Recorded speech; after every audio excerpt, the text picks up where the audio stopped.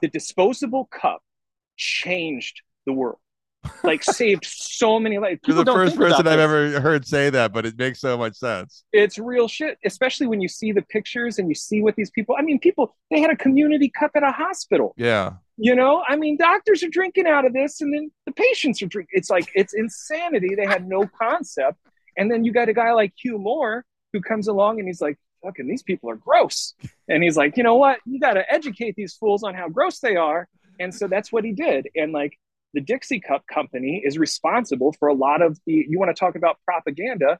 That's where a lot of the education came from about sanitation was him selling his cups to people, and the propaganda was to explain why you need disposable cups. But those disposable cups saved so many people that later in 1960, I want to say it's 65, he founded the Population Crisis Committee, and like did this whole like he had to because he saved too many people. And the moral question comes down to if you save 10 people and you decide that, you know what, none of these people are going to have a good life, but they're dependent on you, right? Like, where's the, if you can just save five of them instead, they would have twice as good of a life. That's where these guys were coming from.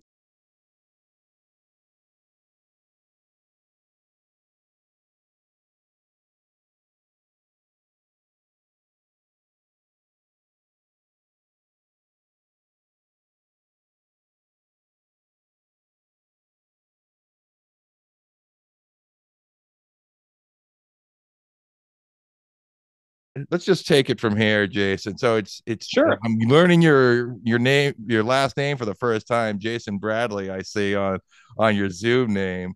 So for the audience here, Jason and I got to know each other over Twitter. Jason goes by the nick Everybody Shook, where he is this little. You can see the rabbit in the background behind him. Kind of goes by this moniker of Shaky, who goes down these rabbit holes of investigating these various things in the historical record, which is and I think that Jason is one of the most underfollowed people I know. Like Alex last week, we taught he has like a huge number of followers and whatnot and does a huge amount of work. And Jason does just as much work on some. Oh no.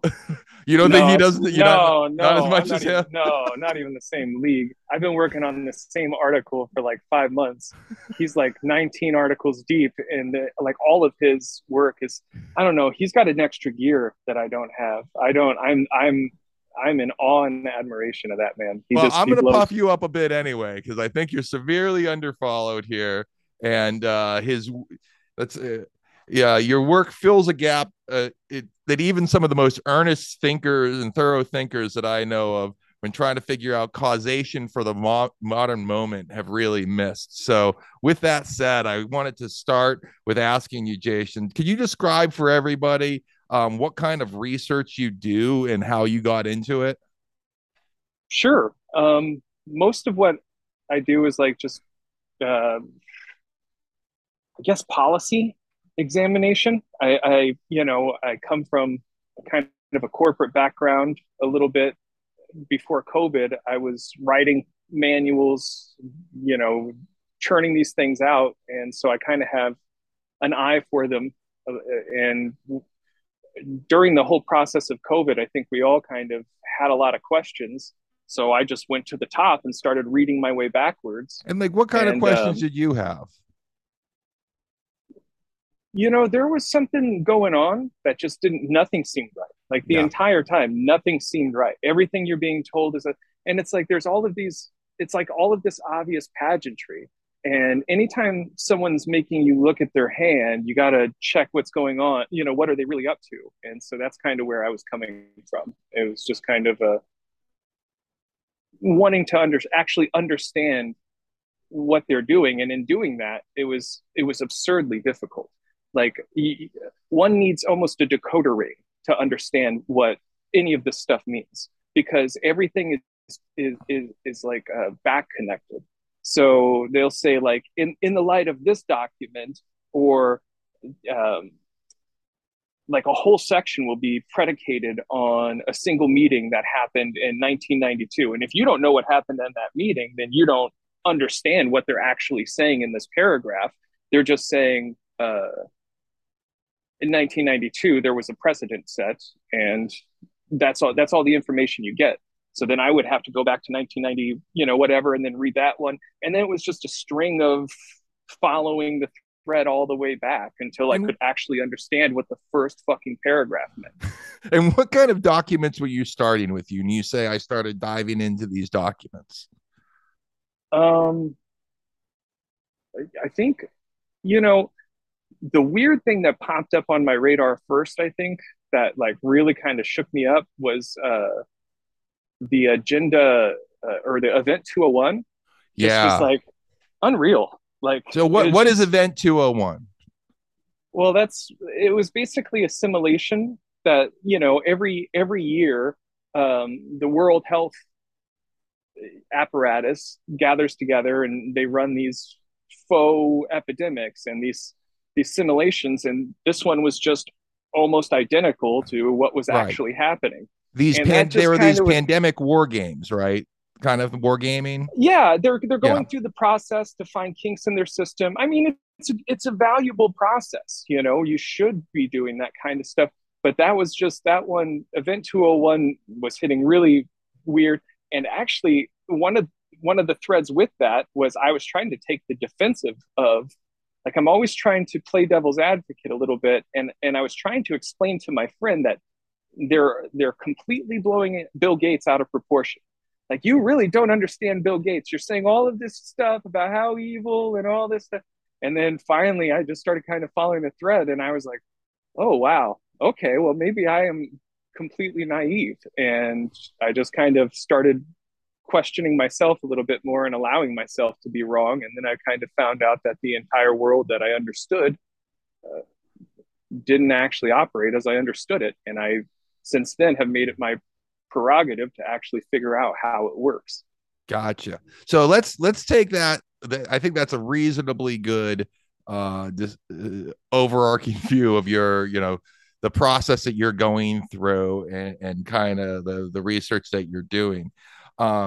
So let's fast forward a bit from like how you Okay. started to what's sort of your general thesis, like after all this work that you've done. And for those, there'll be links in the YouTube and the RSS, wherever feeds, wherever you're listening to this from, to Jason's videos, which I've listened to all of them 2 or 3 times now.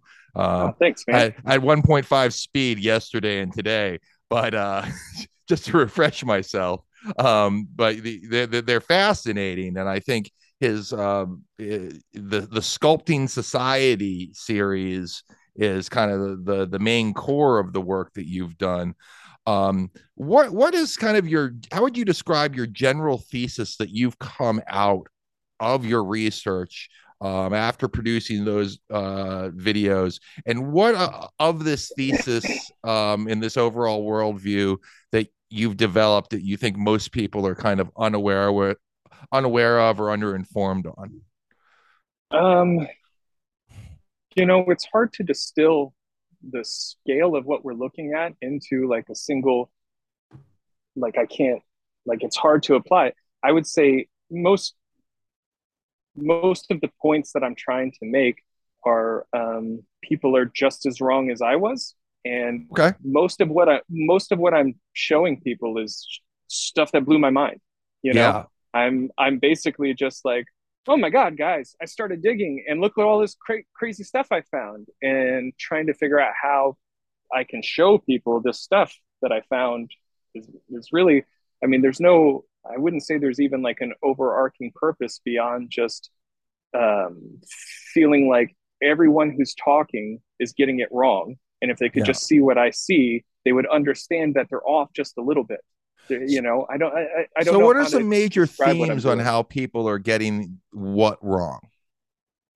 So, like as an example, like, one thing that's really been frustrating is the overpopulation conversation. Mm-hmm. That's probably, especially over the last several months, that's been the main part of my research. Like that's where I live. I just live in the overpopulation world, and I've been there for going on almost 2 years. Mm-hmm. But like really deeply in the last 6, 7 months, as I've been really just trying to pin everything down and figure out who's right and who's wrong. And what I'm noticing, to my own shock, is that both sides are equally as wrong. They have Mm-hmm. no idea what they're talking about. There's almost it's I don't want to like there are a million subjects I know nothing about. I am the worst person to ask for advice on your car. I have no idea. Like trying to set up a Zoom, I'm like your grandma. I Yep. cannot do certain things. But if there's one thing I know backwards and forwards, it's this policy. And these people that are talking have no idea. They've never read the policies. They don't. So, They have no concept of what they're actually saying, and yet they have these huge platforms, and they're getting it all wrong to an extent where we can't fix it. It's like a doctor diagnosing something with all of this confidence, and it's the complete wrong sickness. You're so, treating all of those symptoms. I don't know. so you'd mentioned that there's two sides. Could you, and that each side is getting things wrong. How would you characterize each side and what they're getting wrong? So we've got so you've got the overpopulation people. So that's a huge contingent. I mean, the overpopulation Yeah. is vast.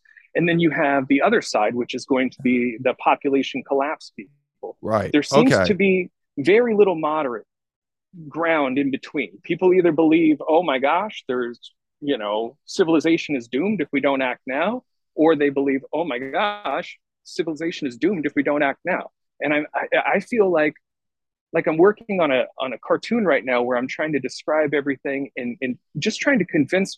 It's like one side's trying to convince everyone that because they have thumbs, they're going to shove them into their eyeballs, and the reasoning doesn't add up. It's like, yeah, see, it fits right into your eyeball, and then it's that's not what thumbs. And then the other side saying, no, we have thumbs. Thumbs are a great thing. You can open all these doors. We can do anything. There's no way a thumb can ever fit in your eyeball.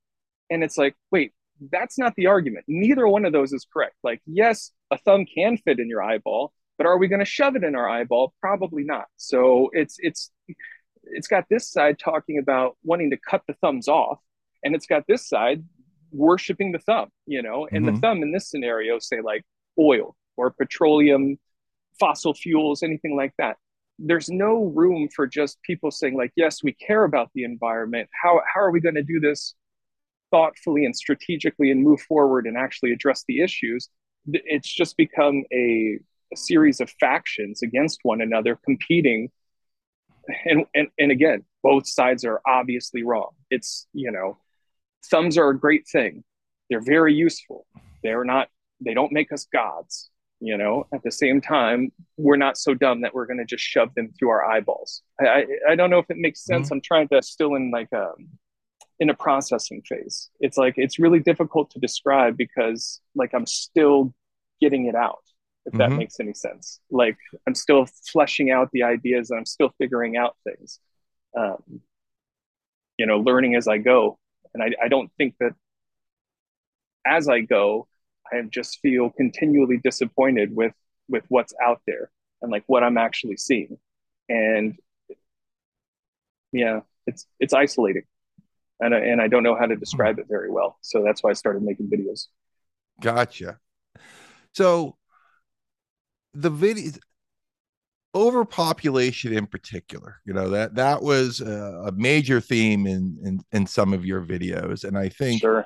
and when I was I remember the first time I saw the population curve starting, with that major inflection point starting in about 1800s, where it looked like it looks like the world population is just going parabolic, and that certainly raises an eyebrow. And the idea and the concept that there's too many people on the planet and that people are destroying the earth was something that I grew up with, right? Sure.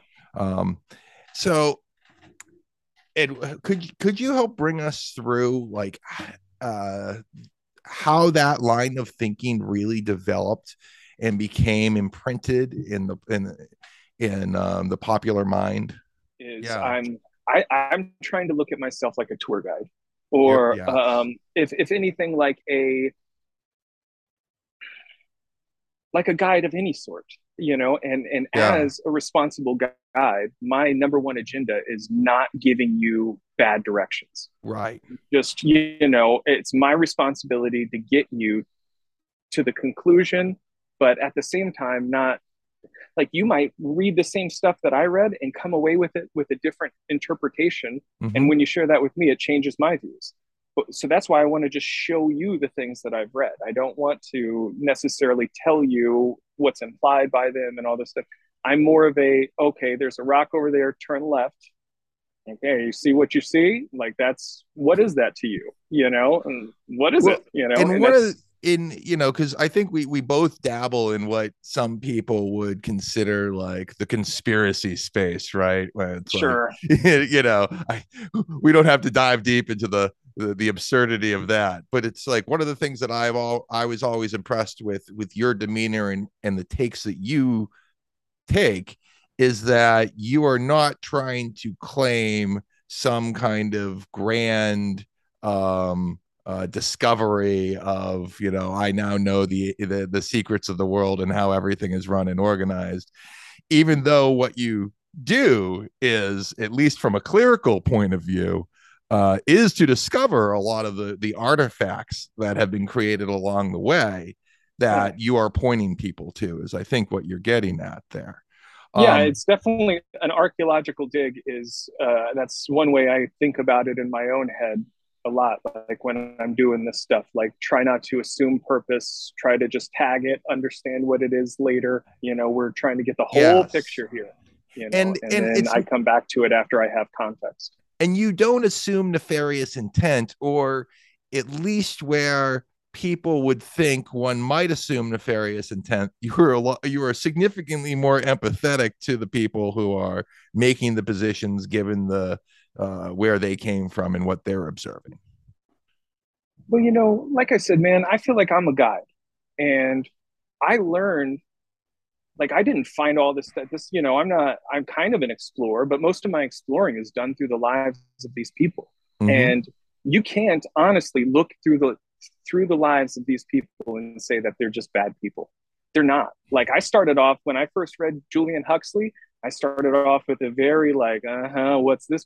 Ooh, what's this guy gonna say next? Oh man. And then, after I finished his memories, it was like I understood him, Yeah. and you can't understand someone and then still think they're just some evil person. They're not. And also, that's counterintuitive to actually assessing the situation. If you're starting with the pretext that the people that are opposing you are evil, you're never going to actually understand what it is they want, what they're driving at. You're never really going to hear them. And I think, if anything, I just listen to both sides. I truly listen, because utilitarians and Christians both have a different moral view on what is Mm-hmm. right. Who the hell am I to say who's right or who's wrong? Mm-hmm. What I make it my task to do is understand what they're actually saying. Julius Huxley, um, Julian, Julian Huxley. Why is he so important in your research from what you've found? I think Julian's probably one of the most important humans that lived in the 20th century period. Like, he was a synthesizer. He was able to take the entire world around him and put everyone else's ideas into an order that his name allowed him the authority to implement. Like, he changed the entire world, and he just gets written off as Aldous' brother. It's And profound. who is his brother? Aldous Huxley, who wrote Brave New World, is his younger brother. They both had similar backgrounds, went to the same schools, grew up. Like, their grandfather was basically like one of the founding fathers of biology. Okay. When, like, just to put it in perspective, when Julian was born, he was born into a world where his grandfather was the president of the Royal Society, one of the most decorated and recognized scientists. Period. Just period. Not just of his era, of any era. The name Huxley, he was born into an amazing legacy. And his father, Leonard, always just drove it into his head that you have to live up to this legacy. And his brother Aldous didn't really have that as much. So Julian went more towards the path of science, even though he wanted to be a writer. And Aldous went towards his mother's side of the family, who had come from a lineage of writers. This is like Edwardian into Victorian England. We have to remember, like, the context of their world was like you kind of are what your father was a little bit, and if you're growing up in the shadow of such an amazing figure like that, nothing he ever did felt like it added up. But at the same time, he wrote the modern synthesis, which was, in the 1940s, there was evolution was everywhere. Like, people were talking about, you take it all the way back to his grandfather, TH. He coined the term Darwinism. We use the term Darwinism. That's not what Darwin called it. That's what T.H. Huxley called it. He also coined the term agnosticism. They developed an entire, like, he was the founder of the one of the first scientific clubs that just meet, like private planning clubs. Like, he helped develop the entire system by which everyone communicated their not only ethical values but scientific thought. And by the time Julian came into his primacy, he was the head of like 6 international organizations. Having a Huxley at the helm of your organization was a big deal. That's a gold standard right there. And Julian never disgraced his name. He might not have lived up to, the giant that his grandfather was in a lot of ways in his own mind, but he also never did any disgrace to his family. None of his work was ever just thrown out. And in that capacity, he was able to act as the great conciliator. So there was, at the time you have Lysenkoism taking on in the Eastern Bloc. And what is Lysenkoism? So they developed, it all comes back to Malthus. Okay. And what is Malthus?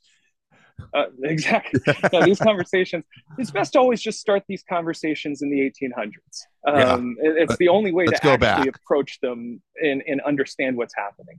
So you've got Darwin and Wallace, who founded natural selection, together through their exploration into the ideas, the concept of evolution, which had previously, pre-existed them. They, through Malthus, gained the understanding of environmental pressures. And as population being a key driver or a key pressure, what Malthus basically observed is that in the natural world, there are checks and balances, and there are pressures that force change. And Darwin and Wallace basically explored that vein of thought until natural selection was born. Natural selection was then basically absorbed as the explanation, the overarching explanation to a process that is happening with or without God. Whether there's a God or there's not or anything. And so the church challenged that. T.H. Huxley stood the challenge of the Anglican Church and just eviscerated them and gained the name, Darwin's Bulldog. At the time, their medicine and their thoughts, all the things that we still use the same words for, were very different. Like Darwin's original concept of natural selection doesn't hold up. Like, if you go and you actually pressure test this in our current understanding of how the world works, it doesn't really shape up. So there was a series of, from Darwin until Huxley, of different people having different ideas on evolution and what Darwin really meant and what's actually causing these pressures. Are there even natural checks? Well, during that time, so you've got probably about the 1840s into maybe 1890s, you've got all of these thoughts processing into basically two rival camps. The main two rival camps were nature is competitive, and the other one is no, nature is not competitive. The nature is not competitive camp was where Lysenko staked his flag. So Okay. Lysenkoism is basically the foundation of anti-Malthusianism. It's saying that no, all of that is just conjecture. The world is the way we make it because we make it the way it is, and a large part of that is because at the time the Bolshevik argument for socialism was highly contingent on the world being the way it is because we made it this way so we can unmake it. They needed that to be The true. malleability of people, being able to form people to, Just no, not even of people, more dangerously of life. So at the time, Russia was one of the leading, science was a great competition between countries.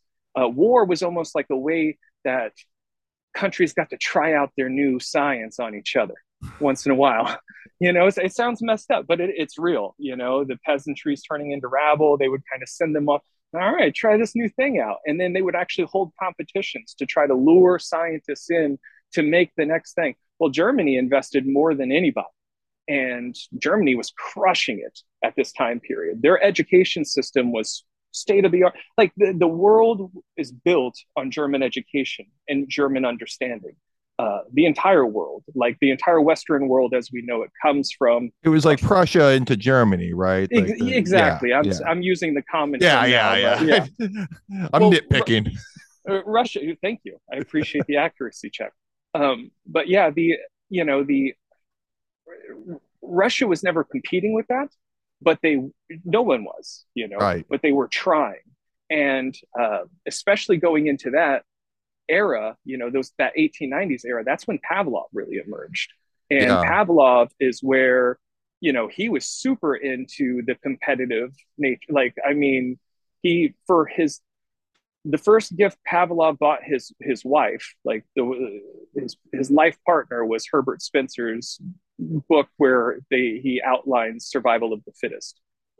Social science was it was his whole life. So there was the separation between ideologies that was being pretty deeply rooted, but the science was advancing at a rapid pace. Russia was at that time, the Pavlovian laboratories were world class. Every just like education is founded on German, almost every laboratory system in existence at least takes some aspects from Pavlov. Pavlov is just that influential, that meticulous. He really changed the way experimentation. And Pavlov was Lenin, right? Was pre-Lenin. Lenin into the end of Pavlov's life, back when he had already won his prizes and had, he never had FU money, but he was definitely told Lenin FU quite a few times, which nobody got to do and live. But he did that, and then somehow still managed to have Lenin fund world-class laboratories and world-class universities. So Pavlov was helping to build this new Soviet scientific utopia, which all of the scientists, in the after the Bolshevik Revolution, everyone went there. For the audience's sake, this is Pavlov of the Pavlov's dogs, reference, and the founder of behaviorism, essentially. What we call behaviorism is Pavlov, right? And like I said, that's just such a small part of what he did. That is everybody knows him. And that's another funny thing about history. Everyone knows him for the dog and the bell, but he never even used a bell. Bell. But that's an important detail because bells were too erratic. He used a metronome because a metronome is precise. And it was that level of precision and rigor that he brought to science and changed everything. And this is because I just want to mix in here. This is where you have Lenin and then you have Stalin are basing their interpretation of the world off of these learnings that they can mold men into the society that they want to create, which is kind of part of the basis of communism, that you can I don't remember the exact quote, but that they can carve men into the image that they want to be, which Yeah, I think one of Lennon's quotes in that regard, like one of the famous ones that always gets said, was actually a quote to Pavlov, and it was like more yes. of a directive than, Mm-hmm. yeah. So that's where we're at in the timeline. and And then and then you have, I mean, I'm sorry, I'm going off a no, little bit because please, these are the things that please, it reminds me of. Um, he wrote Crime and Punishment. Not Tolstoy. uh, And he had, you know, right on the tip of my tongue too. um, I'm looking at it on my bookcase right over there. Well, Dostoevsky. there you Um, go. Thank you. and you know, he is one of my favorite quotes of all time. Was like that you can't play a man. I'm paraphrasing. Obviously, you know, a man will do anything to prove that he cannot be played like a piano key. That he will burn down the world around him just to demonstrate that he is not played like that. You know, which those Profound. writings from Dostoevsky came from his observations of how people operated in that period, which Yeah. it's like an amazing. Yeah. Anyway, what we've talked about so far is that we have Malthusianism, this entire intellectual period where you have the Malthusian idea that we're going to have this population boom, but we're going to not going to have enough resources in order to support these people. So that's a slight misunderstanding. Okay. So, and just to correct that, because that's a Yeah. common thing. Like what Malthusian did, Malthus, like Malthusianism developed from the observations Yes. of a man, and all his observations were essentially was that overpopulation has a role in causality, in Yeah. the chain of causality, and in trying to in the era he was living, it was right at the end phase of what is it called, the Spring of Nations, or it's like a 70-year 100-year period of just revolutions and nations springing up everywhere, and they're trying to figure out how to make the lives of the poor better, and more than that, answer the question, why are there poor people? Yeah. And he basically just proposed that perhaps from these environmental pressures that he had observed, that's what causes poverty. So that it's not Mm. that there's these ideological issues that are really driving poverty, and if we change things, poverty will disappear. He's basically saying, like, if we make things so good that eventually people will breed themselves out of a good situation, and And that's what he basically said, that that's what the workers were doing. He it's said that funny. they had breeded themselves out of the situation. It reminds me of this quote in the Bible where Jesus says something to the effect of like, the poor will always be with you, like stating that no Yeah. matter what you do, there will be poor people. It's a and that's the one thing that on the other side, because there are very, like, some of the founding socialists, like Fabianism is almost entirely composed of Malthusians, but there's Yeah. also, Marxism. In order for Marx's dogma to work, Malthus has to be wrong. Yes. There's no other way about it. He just has to be wrong. So Yeah. we can't tell you why he's wrong. We can't tell you why this observation works for ants and doesn't work for us, even Yes. though natural selection kind of shows that, yeah, it kind of works on everything. That's the base Jesus has observation. to be wrong too. A lot, A lot has basically to be wrong. anyone with eyes has to be completely wrong for a lot of Marx's dogma to work. Yeah. But the thing is like, at this time, it's like the only solutions he proposed were within the threshold of acknowledging that there's these checks. That's what he called Yeah. them. They're checks. They're Right. inevitable, almost, is what he was saying. So he wasn't proposing man interject. He didn't, what he was basically saying is that you have to self-select to, if I want to have more, I have to have less kids. Would, You would a know, fair would a fair way of describing what's going on is Malthus is making this observation about how these systems sort of operate, but while simultaneous to this, you have these, in physics especially, these kind of like precise, in chemistry, these precise sciences where you're able to make very concrete, absolute predictions. And that level of confidence starts, people start wanting to apply it to models like population and, you know, much more complex in many ways systems. Well, it's important to remember that he was an economist. This is a numbers Malthus game for him. was. Yeah, No yeah, kidding. Okay. yeah. So it's not like he was like, this is numbers. Yeah. It's and he was, all of the controversy comes after Malthus. Like Yeah. Malthus he lived kind of a controversial life because people were riding very high on Adam Smith, and according to Adam Smith, population growth is always a good thing. Right. And that's kind of correct if you're accounting for war as an inevitable part of life. What Malthus and the people at the time were trying to Oh, figure that's out is how to not fascinating. have war.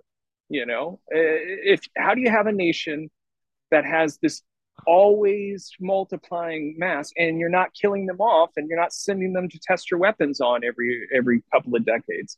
They were tired of it. Like I said, they're coming out of almost 100 years of just solid war.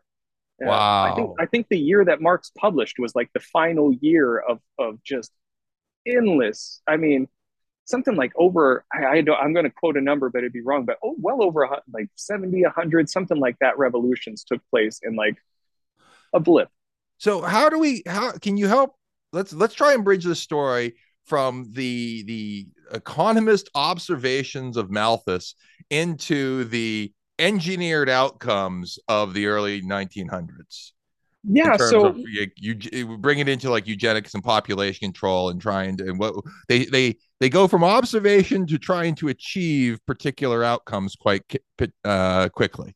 well, and that's where people get really sloppy with Malthus. I feel like Malthus gets one of the worst raps ever. Um, he wasn't, again. He's in the not a bad guy list. His whole thing was he might have been blind to a few things that we see now, but within his within the spectrum of the world he was acting in, he was like, he really genuinely didn't want any harm to come to anybody. Like he was, and he didn't even propose any kind of regulation on the checks. Those came after his death in a group called Neo-Malthusians. Now, what Neo-Malthusians did is, as opposed to just recognizing that there are these natural checks that happen, that we could control the size of populations and thereby you know turn off or turn down the knob that's going to cause the war, famine, and disease a little bit. And that it's that precision that it's like that's where it feels like it gets dangerous. That you're Well, yeah, I mean, they went to, there weren't even, it was, this is social, this is the birth of social science. Like we're yes, talking, Neo-Malthusianism developed, you know, Herbert Spencer developed the concept of social Darwinism before Darwinism had a name. Like lots of people have been talking about this stuff for a very long time. And then when Herbert Spencer, actually published that concept that kind of enveloped the world, everybody got into this mind frame of, oh, well, that really explains it. Survival of the fittest, and yeah, we still say it today. Survival of the fittest. And it's often wrongly attributed to Darwin, but it has, yeah. actually, Darwin disagreed with it, Hmm. as a social construct. But anyway, the moving forward just a little bit, I mean, and we're talking just in a couple inches on the timeline, is where Neo-Malthusianism starts popping up. And that's coming from the liberation of women. J.S. Mill was writing, he wasn't even, even though he's probably just behind Malthus. J.S. Mill is quoted probably most by Neo-Malthusianism or Neo-Malthusians, but he wasn't even a Neo-Malthusian. They didn't even propagate the idea of controlling birth, or having control over family size was only conceptualized as moral and physical abstinence, Yeah, or not sleeping in separate beds as than your wife, to prevent such things. It's yep. they did not conceive of any kind, all of the stuff that gets put into the overpopulation argument, in fact, the conversation on overpopulation itself didn't even happen because overpopulation didn't exist. Your population was either sustainable or it was in the process of being checked. Mm-hmm. All he was doing was describing why it's being checked. Yeah. These people came along and said, oh, well, we can prevent that thing from happening. At we can do the checking.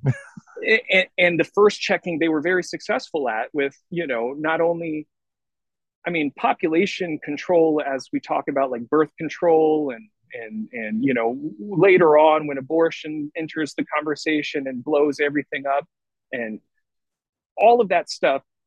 Everything started from the publishing of a pamphlet it was more of a book than a pamphlet, I guess. But 1877, there was a big trial over a sexual education pamphlet that was basically saying we should be able to ask the population question publicly. They were trying to start the discussion. Right. And it became a big public trial. The Malthusian League grew out of that trial. And from that, we have the entire birth control apparatus is born. That's the birth of the entire concept. Before that, in the early 1800s, not even popping up on the radar. And this is surely some high status individuals are starting to promote these ideas. Oxford's finest. It came straight out of the debate clubs. This is at a time when social and ethical societies were first developing.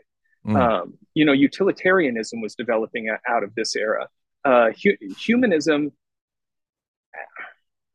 it gave mankind the freedom to question the authority of the church. And that was a really strong, but as they kept developing, they realized like, we still need communities within ourselves, and we still need they still wanted all of the aspects of church just without the dogma that came with them. Yeah, without realizing it's maybe a little bit more complex than just being able to pick and choose. I personally feel like, yeah. This is where the ethical societies come in. That's where all of the, that's when you start seeing the humanism symbol. That's a religious symbol. It's a secular religious symbol. People don't accept it and they don't understand it really, but that's 100% what it is. It's a religion that was developed in a time where man was realizing that they don't want that God, but they need some kind of God and might as well become it ourselves. And that's where the utilitarianism is, where the entire conversation of greater good comes from. It's the weighing the moral balance against one good against another, which will do the most good. And based on those decisions. Could you just briefly describe utilitarianism for folks, just in case the people aren't aware of what that concept is? Sure. I'm not going to do it justice. Anybody who's interested should really read up on the stuff, but they're, well, you're the best we've got right now. So fair enough. I'll take a shot at it, but, it's essentially it's a moral outlook again that weighs the greater good against the lesser evil, and that's basically what it's founded on. Beyond any principles of dogma, it's founded on that and communities of people who can gather around basically a moral existence outside of a church environment. That's where the movement came from. Now, that said, anytime you have that kind of just a raw baseline, you have a multitude of different organizations that spring up with kind of that same criteria, but variants on the belief system that change quite dramatically. But it's in these societies that we get what later ends up becoming, like I said, the humanist infrastructure that is today. Like the international humanists that's where all of these threads basically lead. There was a great, I want to say it was in 1960s. It might have been starting in the 1950s, but all of those different ethical societies decided that they were going to unite together. And one of the uniting forces was to rival the church on the population question, because in the heat of the baby boom, they really didn't have time to keep arguing about whether this is okay or not. And they also realized that they couldn't overcome the church in separate factions. They had to kind of unite and use their combined forces. And Julian Huxley was actually oversaw that transition and was the first president. So Wow. that's where Julian Huxley, again, one of the most, he's all through this story. His entire family is, Brave New World was written um, by Aldous after helping Julian write his book Life of Science with H.G. Wells. It's an insight into where the peak minds were at the time. And People if act like it's this prescient thing, which it is prescient, but it's also a very informed behind the scenes look at what's coming next. And if you doubt the effectiveness of the Huxley family and how prescient they were, I recommend. I only read it for the first time in the last few months, Oh yeah. and woo, wow, they Well, certainly they certainly saw the direction of things in many and ways. one of the things I read it for the first time, maybe I think I want to say like last year, and one of the Mm-hmm. things that struck me was how different the experience was rereading it this year, like just through my work, because I have so many more references now Yeah, than I yeah, did a year. And it's like, wow, this is like, I thought it was good on the first pass, but when you actually like, I lived in 1920s for a little while, and I kind yeah, of understood all of what he was saying. And I was like, wow, this thing cuts deep. He's yeah. all this deserves all the credit he gets. And he was, one of the greatest question askers of all time. Their entire family is, you know, again, it's the weirdest thing. All this is praised for telling us what's going on. And then Julian is completely abandoned by the people, like the societies that he founded now act like he didn't exist. They Yeah. basically brush him off. They act like he did all of the footwork, he did all of this stuff, and he gets no credit. It was so hard to learn about Julian Huxley because so few people know about him. I had to really go back to him and the people who knew him, and that's how I learned about Julian. Like for anybody who ever wants to know about what happened, as a general statement, like the best way that I've found to learn about history is through guides, through going through important people lives and understanding who they interacted with. When they meet someone, you meet someone. When they do, and you get to meet all of the people that were important in those times. And in doing that, if you explore Julian Huxley's life, you'll meet every important person in the early 20th century. And Mm-hmm. you'll see almost every important thing that happens. He's one of the greatest guides to history that's ever lived. I would say his biography, Julian Huxley Memories, and David Rockefeller's autobiography, I think it's Memoirs, maybe. Mm-hmm. Both of those, excellent. Those two biographies are like a roadmap to how the 20th century was built, just from the ground up. David Rockefeller's goes into the later 20th century, but Julian Huxley leads us right from the end of the 1800s, or if the 1800s going into the 1900s, and it's just an amazing journey. So, and Julian Huxley, correct me if I'm wrong, I was just looking at my notes here trying to find this particular quotation, because what I would like to try to do is to we've kind of established in this conversation that the leading thinkers, the elites of the scientific community and development of social sciences in the late 1800s, early 1900s at a minimum, we're starting to develop this concept of that, we're going to get into environmental ruin because of exploding populations, and that we have the motivation and means and abilities to control this for the better in some way. Is that a reasonable Yeah, statement to yeah, articulate? Okay. I mean, that's a fair analysis. I think it always gets tricky with words because, Yeah. like, just as an example, um, environment as a concept wasn't developed until 1909 was the first use of the word environment. We had never used that terminology Interesting. prior to that. That's why environmentalism didn't come till a couple generations later, when the word had been in common use for a little while and it actually made sense to people. Before that, it was conservationism. And conservationism is basically almost entirely predicated on the idea that we have too many people expanding at too quick a rate and showing utter disregard for the impact that their lives are having on their surroundings. And they were Mm-hmm. so frustrated that they had to create the word environment to explain to these dummies what they're doing to themselves. Yeah. That's basically how they saw it, and that's where ecology comes from. It's So, basically the whole exploration of how life is interconnected and what trying to make the simple guy who's just cutting down trees understand the chain of events he's about to unleash on the world. right. Okay. So let me pause you there because that's a great point. Because I want to get into this quotation that I pulled out. And this is Please directly from one of your videos. It's like episode 1, 10 minutes, 45 seconds in, if anybody wants the reference and wants to go look at it directly. And I unfortunately did not write down who said this, but I'm pretty sure it's Julian Huxley. And go I'm for sure it, and you'll be able to I'll confirm remember. it. Yeah, you'll remember exactly. Um, Even though it is quite true that any radical eugenics policy will be for many years politically and psychologically impossible, it will be important for UNESCO to see the eugenic problem is explained with the greatest care and that the public mind is informed of the issues at stake so that the unthinkable becomes thinkable.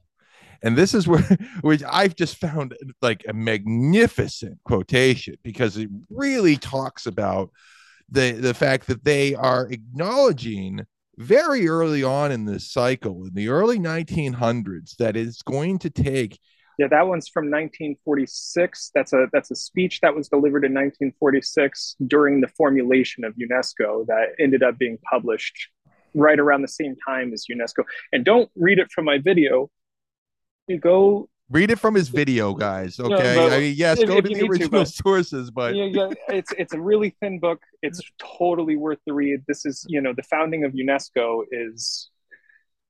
and UNESCO is UN, right? What does UNESCO stand for? Yeah, so it's the United Nations. What is it? It's the United Nations Environment, Education, Scientific, Cultural Organization. Okay. Educational. It was originally the United Nations Education and Cultural Organization, but when Julian Huxley was asked to help be basically the directing secretary to sign it up, what had happened was that he was the head of the intellectual union for the League of Nations. So he was, presiding over the previous versions of UNESCO, so to speak. And when they asked him to do that, he asked them to add an S to the middle to make sure that science was a central focus. So that's why it's not just the United Nations Education and Cultural Organization, and it became the Science Organization, is because Julian Huxley had a prerequisite to his contract. Perfect. So that quotation blew me away because that's what I was saying before. It's like the planning that has gone into the arc of changing how people think over time. And what I know, one of the things that you and I have spoken about privately before is how even the original that the people acting on this now have almost even forgotten where it came from and the original intent, and that it's Sure. like in motion that is just happening, and in many ways started with this kind of effort. So what I'm hoping you could do is to start talking about, and then you even start your first episode with the quotation that I loved. Well, I don't know if this is a quotation or just you starting it off, is that some history is purposely being forgotten.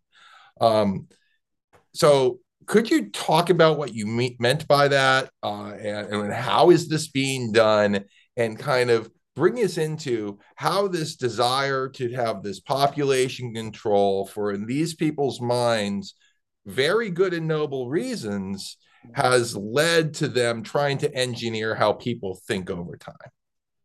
Well, the forgottenness aspect, that came from learning about Julian Huxley. From That from really is one. everywhere.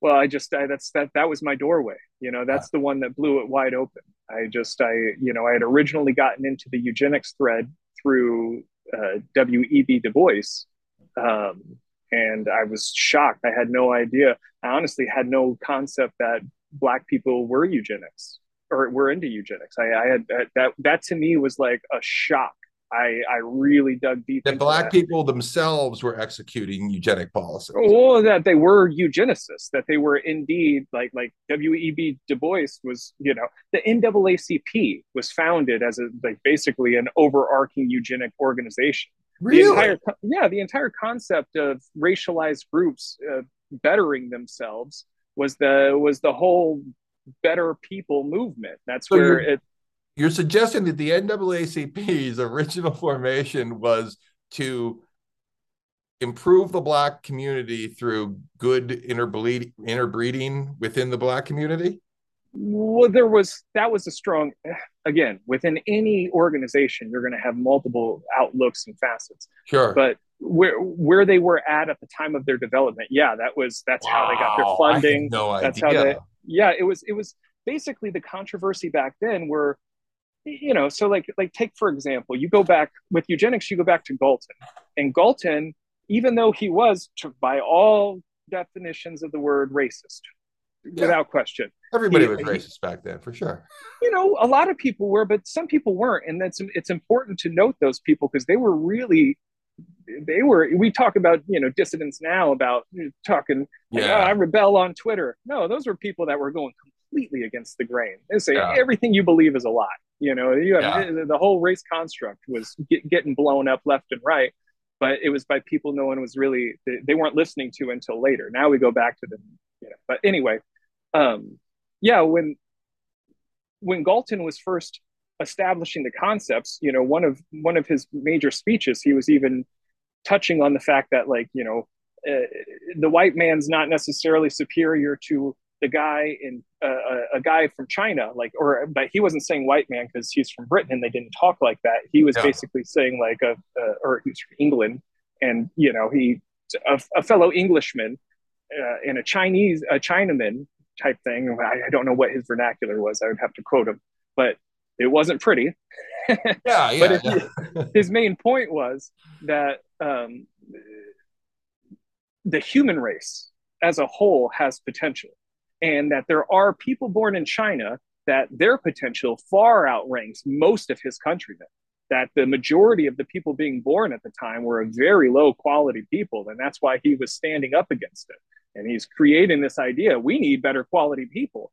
And the whole idea was throughout every race to rise up and just be the best human race. It was like they were, even though they were staying specific within their own demographics and their own groups.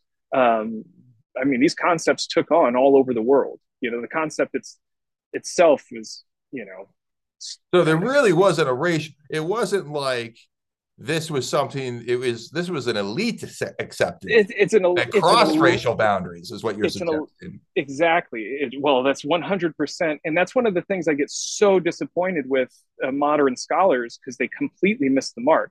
They try to Yeah, make you, and that's, I felt deceived. Like when I found out what actually happened, I felt yeah, deceived, and that's why I wanted to share the information, because I'm not like a slouch. I used to read a lot of history before I got into this. Like I'm a lifelong history buff, and for me to, at that point in my life, 2 years ago, I'm 36 years old. I'm just learning this for the first time, and I'm super like, it blew my mind. And yeah, the whole narrative is that eugenics is some racist ideology. It's a human race ideology. It's a betterment of all people. Now, within that criteria, there are lots of people who definitely fit the definition of racist. And then later on into like the 1910s, and with as they really start picking up steam into the 20s and 30s, then yeah, especially in yeah. America, a lot of So there's a terribly lot of racist different stuff comes flavors up. of eugenicists out there, then, right? 100%. But as the core principle, and especially when you scale it back to Oxford, which is where this stuff comes from, it's all comes from Oxford. You just go, if you ever just go to the Oxford Library, and you can figure out anything that's ever happened with all this stuff. It's all of it. Fabianism, eugenics, everything that's changing the world came from a group of dickheads who lived about 100 and something years ago, that just, they were so sure that they were better than everyone else. They built the entire world with Yeah, that notion. It was, fucking Oxford, huh? I don't know. Like I said, like, I don't know. I don't want to just throw the baby out with the bathwater, because a lot of beautiful stuff came from that. And once you actually understand the eugenic argument, it's not as radical as a lot of people make it, especially when you get, past, like once you push past the racist stuff, like the into, you have the gosh, blanking on his name right now. Let's see. I have the file up now. Well, like you get into like the Pearls, right? Like Raymond Pearl was a staunch eugenicist, but today historians say like, oh, well, he was one of the biggest critics of eugenics. He's not necessarily one of the biggest critics of eugenics. He was a big critic of racial eugenics. So he criticized the racial aspects from, he was the director of Johns Hopkins, and like one of the most elite minds in the medical world. He was the head of, he was the American version of Julian Huxley. Okay. As far as prestige and presence and stuff like that went. And Julian, wife. Oh, that would my be wife's awesome. last name is Pearl. I gotta that look would that be up. If she's related to Raymond Pearl, that's something to know. That's really cool. But yeah, I mean, like you read his stuff, it's not like he abandoned eugenics. He's still like, same with Julian Huxley. He wrote one of the first anti-racist books ever. We Europeans explores the idea of race and basically breaks it down to just a fallacy. And they suggest that's I think the first, if the papers I've read on it are correct, that it's the very first mention of the terminology ethnic group. Like that's, they're the one, like him and Carl Saunders, who was the president of the Eugenics Society at the time, were the first ones to suggest the terminology like ethnic groups. So so let me try and put this story in a little, you've got this like, which is clearly like liberal elite eugenics thinking, early 1900s. Everybody thinks this is a good idea. And then you get World War II, concentration camps, communists and Nazis and China and doing all this terrible stuff. And I imagine all these concepts get associated with that. But yeah, these intellectuals come in, and correct me if I'm wrong here. This is just how I'm seeing the projection of history at this point. They say, "Oh shit, we've got a branding problem." Yeah. So can you kind of take us from there? Like, how do they take what they want for results from a population control sort of effort? Because I know this is still popular, because I still have friends of mine who are, whatever, naive, they don't know of history, but they're all environmental hippies, and they'll say, well, we've got too many people, so this stuff still has a mental grasp yeah on people, and they feel like the good guys. There are people who are not having children, they're going to go their whole lives without having children, having no consideration of who's going to take care of them in old age. That is a policy accomplishment, and you can actually watch that policy be developed. Like Kissinger, in the Kissinger report from 1974, which everybody who's interested in this stuff should read, even addresses that as one of the biggest issues left to overcome. By 1974, which is the UN's year of population, and where the UN established its plan of action, one of the biggest focuses was, how do we get people to forget that they need at least one kid to survive into old age to take care of them when they're older? So you're suggesting is that it was an explicit policy goal to get people to forget that they're going to need somebody to take care of them when they get old. Yeah, I would not necessarily forget that they're going to need to. It's just to not consider that as strongly, or to, just as an example, I'm sure if you ask a lot of younger people with maybe a more naive mindset, who's going to take care of them when they're older? One, a lot of them don't even think they're going to live to be older. Yeah. Two, they have this weird idea that the state is going to somehow be there for them. And it's like, bro, there's nobody there for you in this world except for your family. And when that generational cycle, one thing happened when they train girls to start having children later. Like, that's all training. That's all deliberate policy training. That's a bunch of guys in a room talking about how to have less kids. And as a result, We have women having children later into their life cycle. Well, that later into your life cycle means that you not only your physical body can't recuperate the same way you could have if you had it while you were young. You could have had 3 kids while you were, you know, pre or early 20s, Yeah. and the effects would be relatively gone physically by the Yep. time you were in your 30s. If you have a child in your 30s, late 30s, not only could the effects not be just gone, like it could change you for the rest of your life, it could end your life. Like the Yeah. largest percentage of women that die are women who are giving birth in later in life. It's like anyone who has any consideration for the empowerment of women, like it's so funny to me that they say like empowering women is letting them have a career till they're 40 and then throwing it all away to have a kid. Like how is that Yeah. empowering anybody? What's empowering is raising a bunch of awesome kids who take care of you. If you start having kids by the time you're 20, by the time they're 20, you're 40. And Yeah. now you've got a kid that's starting a career. And it's like you can have your career with your kid. Like, what Yeah. do you even, it's like, it's not even a conversation if you really look at the facts. But what it is, it's a programming. And yeah, that programming has been applied to, um, a great example, China right now. They had their one child policy. Mm-hmm. The buy on for that was tremendous. I mean, so many people didn't like that later on, but the initial buy on of we're Yeah. going to have better lives if we limit our families was huge. Well, now their government is being sued by a whole bunch of people whose one child died in a car accident. Yeah. Unfortunate things happen. And now these people are turning 60 and 70 years old and they have no one. They have Yeah. nothing in this world. And they're suing their government because they were lied to. And that's what's happening on a massive scale Yeah. just to get those numbers dropping. I mean, I bought into that level of propaganda for years. I would have, I am Me too. sure, I think it was listening to Jordan Peterson with I forget exactly what it said, but it's like, there was, and it was the meditating on the idea that you just don't, whatever you accomplish doesn't really so much exist moving forward if you don't have kids is another, Yeah.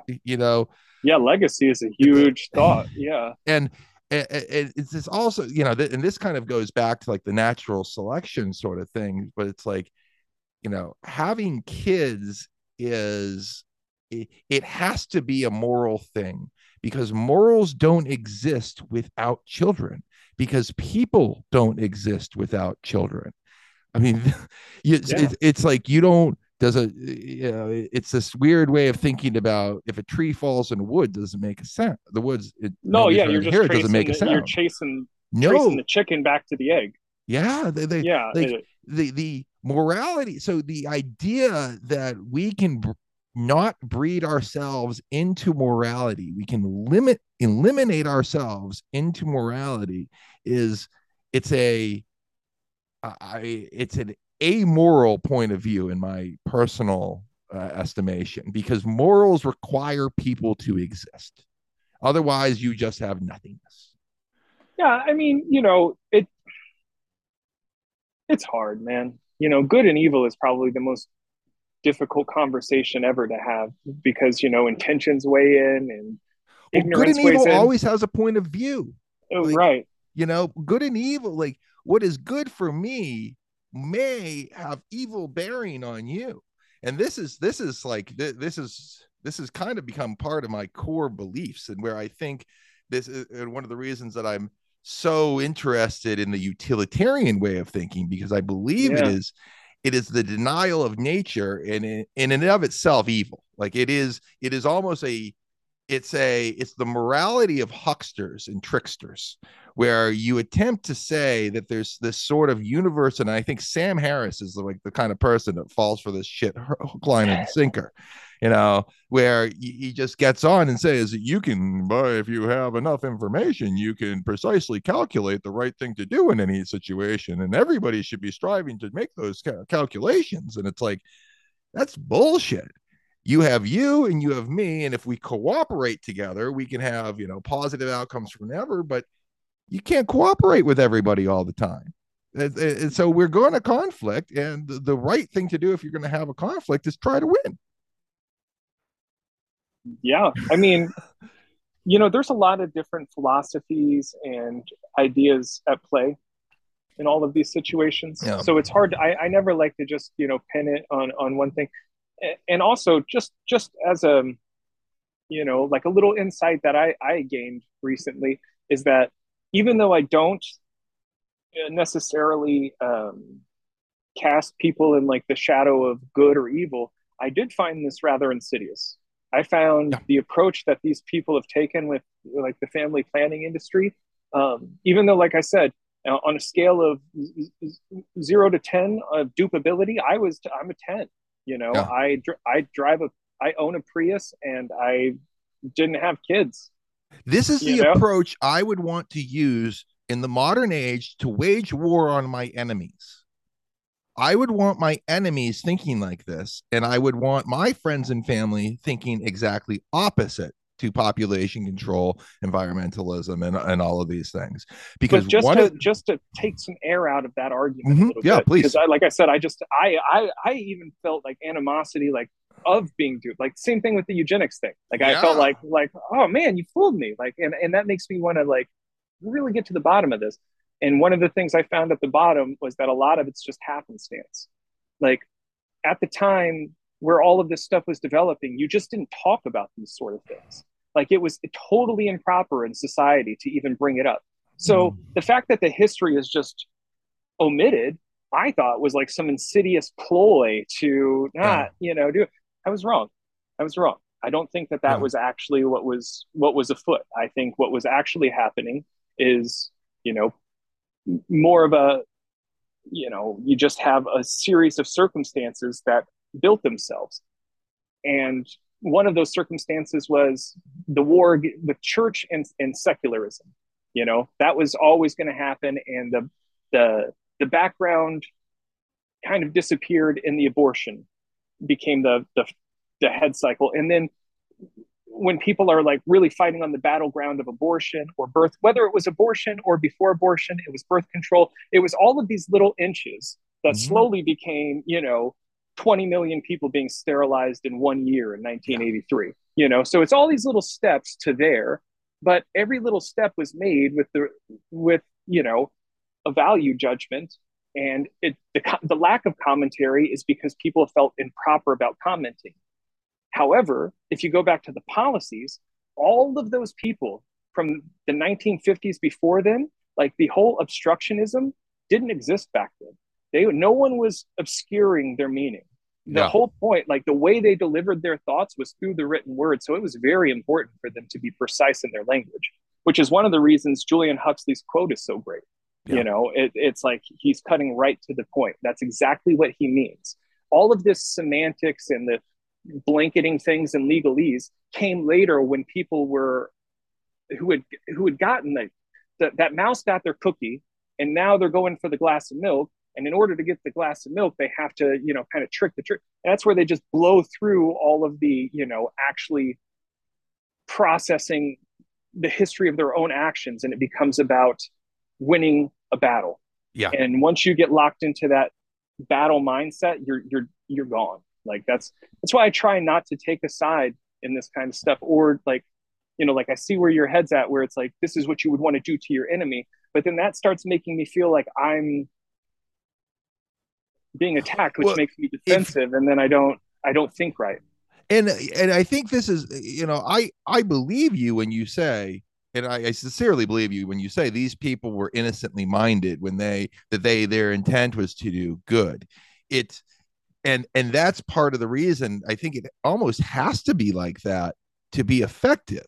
Like nobody wants to think to themselves, hi, I'm being mimetically influenced and taking on ideas from people who are evil, like people who are out Right. to like harm. So, and it's very hard to convince and to get that many nefarious actors who are acting in concert to influence so many Ah, people. It's I'll like, stipulate that the people that came after 1960, yeah, just as an example, like the products of a lot of the early indoctrinators, were just terrible. They were terrible. They not only they purposefully obscured things, like the Hmm. Sierra Club, like the whole that whole movement that My grew out of parents the night. loved the Sierra Club. Don't say that. Well, I mean, they've accomplished a lot. They have Yeah. accomplished a lot, and that's the thing about organizations is they outlive their members. Yeah. So an organization can build an amazing reputation, but you get a bad president, and where's it going? And I'm not even saying the guy was necessarily bad, but they were insidious. They deliberately manipulated So children to get their achieve their agenda. So expand on that more. Like, I mean, most people, I remember the Sierra Club, the big coffee table books with the beautiful pictures from, I think, Ansel Adams on it, or Sure. whoever. And like, Well, what was so insidious about the Sierra Club, or at least like some of their leadership? I think the best way to describe them is in like a 2 year process. And that 2 year process goes from them formulating, or I guess maybe 3 years. Yeah, maybe 3 years. But they formulated the crisis committee. Mm-hmm. And they had an environmental crisis committee that was acting in conjunction with like the Club of Rome, which Yeah. just, to take some of the mystique out of that, what the Club of Rome was, especially in its foundational years, was a network of top ranking officials, and by officials I'm saying that incorrectly, scientific authorities is a better way Mm-hmm. to say it. So it was the academic elite, the elite of the elite, were in 100-member club that were all coordinating their activities So this around is like one the goal. real Illuminati you're talking about. No. Yeah, and see, that's another. It's very important to remember, like all of the foundational thoughts here, like come from H.G. Wells' open conspiracy. It's Yeah. called open conspiracy for a reason, because if you have a secret society, people they think that you're up to no good. So his whole argument was, whatever we do next, we have to be as open as possible. We have to lay. And you know what? If you have a bookmarked secret, everybody wants to know what's inside it. They're all guessing. But if you give them a stack of papers this big, no one reads it. I'm the only person who's read it. And it's like, in probably 200 years, the this modern scholars that I'm reading aren't reading the source material. No one's actually going back to this stuff. They were wide open about it, but no one's actually reading. It just this got is filed away. this reminds me of Eco Health Alliance and the Wuhan labs right now. Oh yeah, Yeah, is I that mean something similar? the NIH grants that they got, they were the ones who were like funding all of the corona bat virus research, and like it was just all public documentation going on, and Yeah, it's yeah, all right nobody's there reading for. it. No, it's the best place to hide things. Is why right in the open, and then you sound like a lunatic because you have to explain against the backdrop of every expert in the Yeah, industry, and you're like, well, they're all coordinating together. No, they're not. Actually, they say right here on their resume that they're a member of the Club of Rome, yeah. which is a coordinating group that has an interchanging membership from year to year that never exceeds more than 100 people. They say it like you can, but just getting people to actually read is like it's like, look, they're telling you right here. That I have not figured out how to. That's the hurdle I'm still trying to overcome. This, it's so funny that you mentioned that, because I'm having a discussion with my buddy Max. Hi Max, if you're listening to this at some point, and I'm explaining a lot of this stuff in terms of like, Sure. I think we were talking about the trans movement, and like, how I'm like, look, the UN has this shit in their educational, like, and I It's actually called reached out to you. mainstreaming. Oh, Yeah. like they're mainstreaming this whole gender shit, and it's part of their public education documentation, and they have it right there for kids as young as 5 to start taking on these mental models. And he's like, no fucking way, blah blah blah. And I'm like, I show him the documentation, and then I'm like, when we get back, I'm like, let's watch some of Shaky's videos, and we sit down and start watching the videos, and he's like out like a light. Sorry, no, it's a very interesting interview, but you, like, if you're not a I wonk, know. I know. I if you're know. not a wonking into this stuff, it's so hard, and you make it entertaining. Well, Like, and dude, you're doing the reading for everybody. I've been trying with the videos. I'm actually on the next project. I'm switching mediums for a little bit because I just really have a kind of a sense of urgency to get a lot of this stuff is so relevant. Like I It's think that's the so hardest thing. relevant. It's the hardest thing about. It's like mankind can. It's Kierkegaard, but I'll murder it. But it's like we have to live life forward, but we can only Only understand it understand it looking back. backwards. Yeah, 100%. Yes. and to understand Yep. where we're at, we have. It's like we have this concept like we're traveling forward, but we're not. We're falling. And like if you can turn and look backwards, and you can see where everything, you can get a better trajectory on where you're actually Yeah. going to land, and you can steer yourself better from there. I think from historical perspective, because when you're going forward, you're just free falling and you're looking at all the stuff, but you're not accounting for all of everything that's attached to it. Like you're going off of all of these people who are also lost. Like you have to look backward to Yeah. actually understand where you're standing. You just reminded me of this comic that I saw recently, where it's like those who don't study history are destined to repeat it, and those that do are destined to watch everybody else repeat it and not be Yeah, listened to. yeah, Basically, that's very real. Yeah, because you're yeah. trying to convince people that like, yeah, whatever. Okay, so that topic's trending, but this is really important. Well, when did it happen? 75 years ago. Never mind. Yeah, Yeah. they're, yeah. Nobody wants to do the work. Because there's also this like, are you familiar with like mimetic desire, Rene Girard's theory of like how we just copy each other, and No, but maybe passing, but not oh, from a direct read. you got to read some Rene Girard and Scapegoats, and I've I'm got a sure book I for probably you. at least heard it, through someone, but I'm sure you have, and it's very like it's very difficult for people not to believe what their friends believe, and you get in these cycles of reinforcement of yeah, these ideas that are either positive or negative. And anyways, so it's like when you ask somebody to start thinking greatly differently than is outside of their social spheres, it is like literally painful, psychically yeah. painful for them. I mean, one I of react violently sometimes.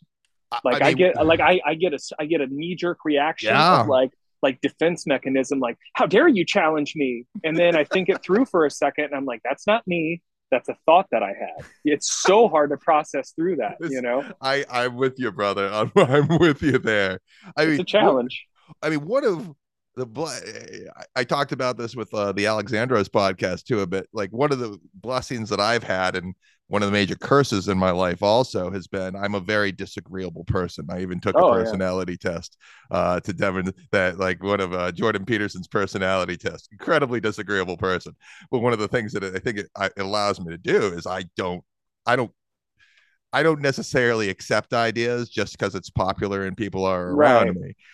On the downside, it makes me tell people that I disagree with them all the time, which just doesn't It's isolating. it's It's isolating. isolating. Yeah. It definitely is. It's But like, the people that you find are quality people. The people who I think yeah. a person who doesn't mind being told, like one thing about me is I might knee jerk react in the moment. Like if I'm mid sentence and But someone you'll challenges think me, about it. I will Yeah. process it and I will come back and I'm like, thank you. And I Yes. appreciate you more 100 for having corrected me, you know? 100%. Like, I mean, I to this day, I've gone back and apologized to people. I was like, oh, like years later, Oh, sure. I'm like, Yeah, oh, me I too. was wrong. Mhm. Was so wrong. Yeah. So, okay, let's I'm going to steer this a little bit back Sure. to the propaganda. And we've been talking about how, and we started talking about the Sierra Club, and how that they started. I'm not sure if you got into this Well, that so well. yeah, I didn't really, so one of the most important things, it brings us back to UNESCO. Okay. So Yeah. you gotta, so geographically, where all of this is taking place is right around, you've got Stanford, Berkeley, the Sierra Club are all basically kissing organizations. Like those organizations are just 100% have always since the beginning been just, their names are all over everything. They work together, and all of those generally coordinate through UNESCO and with UNESCO. So Okay. UNESCO conferences have been a main way for intellectual commingling for since its foundation in 1947-48. Yeah. So like since the first conferences, that's where these conferences have now been hosted. And so basically what the Sierra Club was doing was acting as a hub for the academic elite of their era and of that, um, you know, before this is before ecologists existed. Like ecologists, just like environment as a word, as a terminology, didn't was not passed around or even recognizable prior to maybe 1915, 1920 outside of the literature. The word ecology was only inside of the literature. It had never drifted, like very few actual departments. You've Okay. got like Stanford and you've got like, I think, Colorado, and you have these different areas that were developing these programs. And that's where the Sierra Club and the Club of Rome and stuff kind of coordinated their efforts. Club of Rome was managing things on a systems level. So they were not only like that was headed up by the scientific director of the OECD, which is basically the people that the UN puts in charge of science. So the guy who the UN had put in charge of science as a whole started the Club of Rome with a Okay. businessman of equal repute. And they got some funding. It was an informal organization. And it's basically, like I said, it's like an intellectual community. It's not some nefarious plan. It's a lot of their correspondence is well documented. You can go back and read histories and email chains and verbal histories. No one's obscuring the fact they were a member. It's actually a point of pride for someone to have been selected. There's only 100 people selected, Yeah. and it's a changing list. If they called me tomorrow and said, "Hey, you're a member," I would be Well, honored. it's like the You know, president's calling to serve. You don't say no. yeah, It's and like these are you get a you seat get at the table. you get to exactly. It's a seat at the table, and so with those seats, those many seats, Yeah. what the Sierra Club was able to do was they had already formed the largest or one of the largest and most well-known environmental organizations in existence since before the term environmentalism even existed. They are the founding, but they've also got their fingerprints all over eugenic stuff. They've got, California, where all of this stuff is happening. That was the epicenter of American eugenics. People don't Yeah. like to think about this, but the Stanford Binet test, like the IQ test that everyone's like, oh, IQ is eugenic. That's Stanford. It was developed at Stanford. The Yeah. the Human Betterment Foundation. All of these like, oh well, Hitler based all of his rules off of that was California, buddies. And that was these schools, and it's been the same schools that have gestated now this. It's like ecology grew out of people trying to describe to other people what. Okay, I'm going to take you on a little journey, and then we'll come Yeah. back to Yeah. Yeah. Yeah. 1968. Please. But neo-Malthusianism originally failed because they were not able in Britain at the time to convince the underclasses to stop breeding. It Yeah. came off as a like, yeah, they convinced everybody in the room in the debate club, but all of the propaganda was like, hey, stop breeding, you filthy wretches, and for some reason it just didn't connect. I wonder So, why. you know, and so later, they're same message, but they were the only people printing sexual education propaganda. The Yeah. Malthusian League started popping up all over the world. That's where Margaret Sanger, the Drysdale family, who are behind the Malthusian League, like the funding and the fundamentals of it, were mentors to. You've got Sanger, who basically takes their teachings and applies new terminology and a new way of selling it. It's Yeah. basically a new packaging for the same ideas. And this time it was sold as birth control, which is, Right. the alternative terminology. She even mentions it in her biography. It's race control. They, Hmm. they were unsettled. Population or overpopulation control was Hmm. another one. And then family control. So family control turned into family planning, and Yeah. race control turned into birth control because they thought that those were the most appealing terms at the time. And that's how they were launched. And those are her words. We can post Right. them. People can look it up. It's, And now it's women's empowerment. yeah, it Yeah. was then. It was Okay. then. I mean, that's how they were selling. They were saying basically empower yourself to not, and good on them to a large extent. Right. Teaching women who don't want to be subjugated to childhood. Like, if you had no concept of why babies are showing up in your belly and they just keep showing, like, we forget, Yeah. like, the literacy rate was these people did a lot of good. Like Yeah. there's a lot of good that came from this education. But at And the certainly there's plenty of poor women too who are essentially forced to have kids, right? Like, oh, yeah, like well, that's they a don't even real know thing. why they're having them, and the Yeah. husband can't. The husbands work.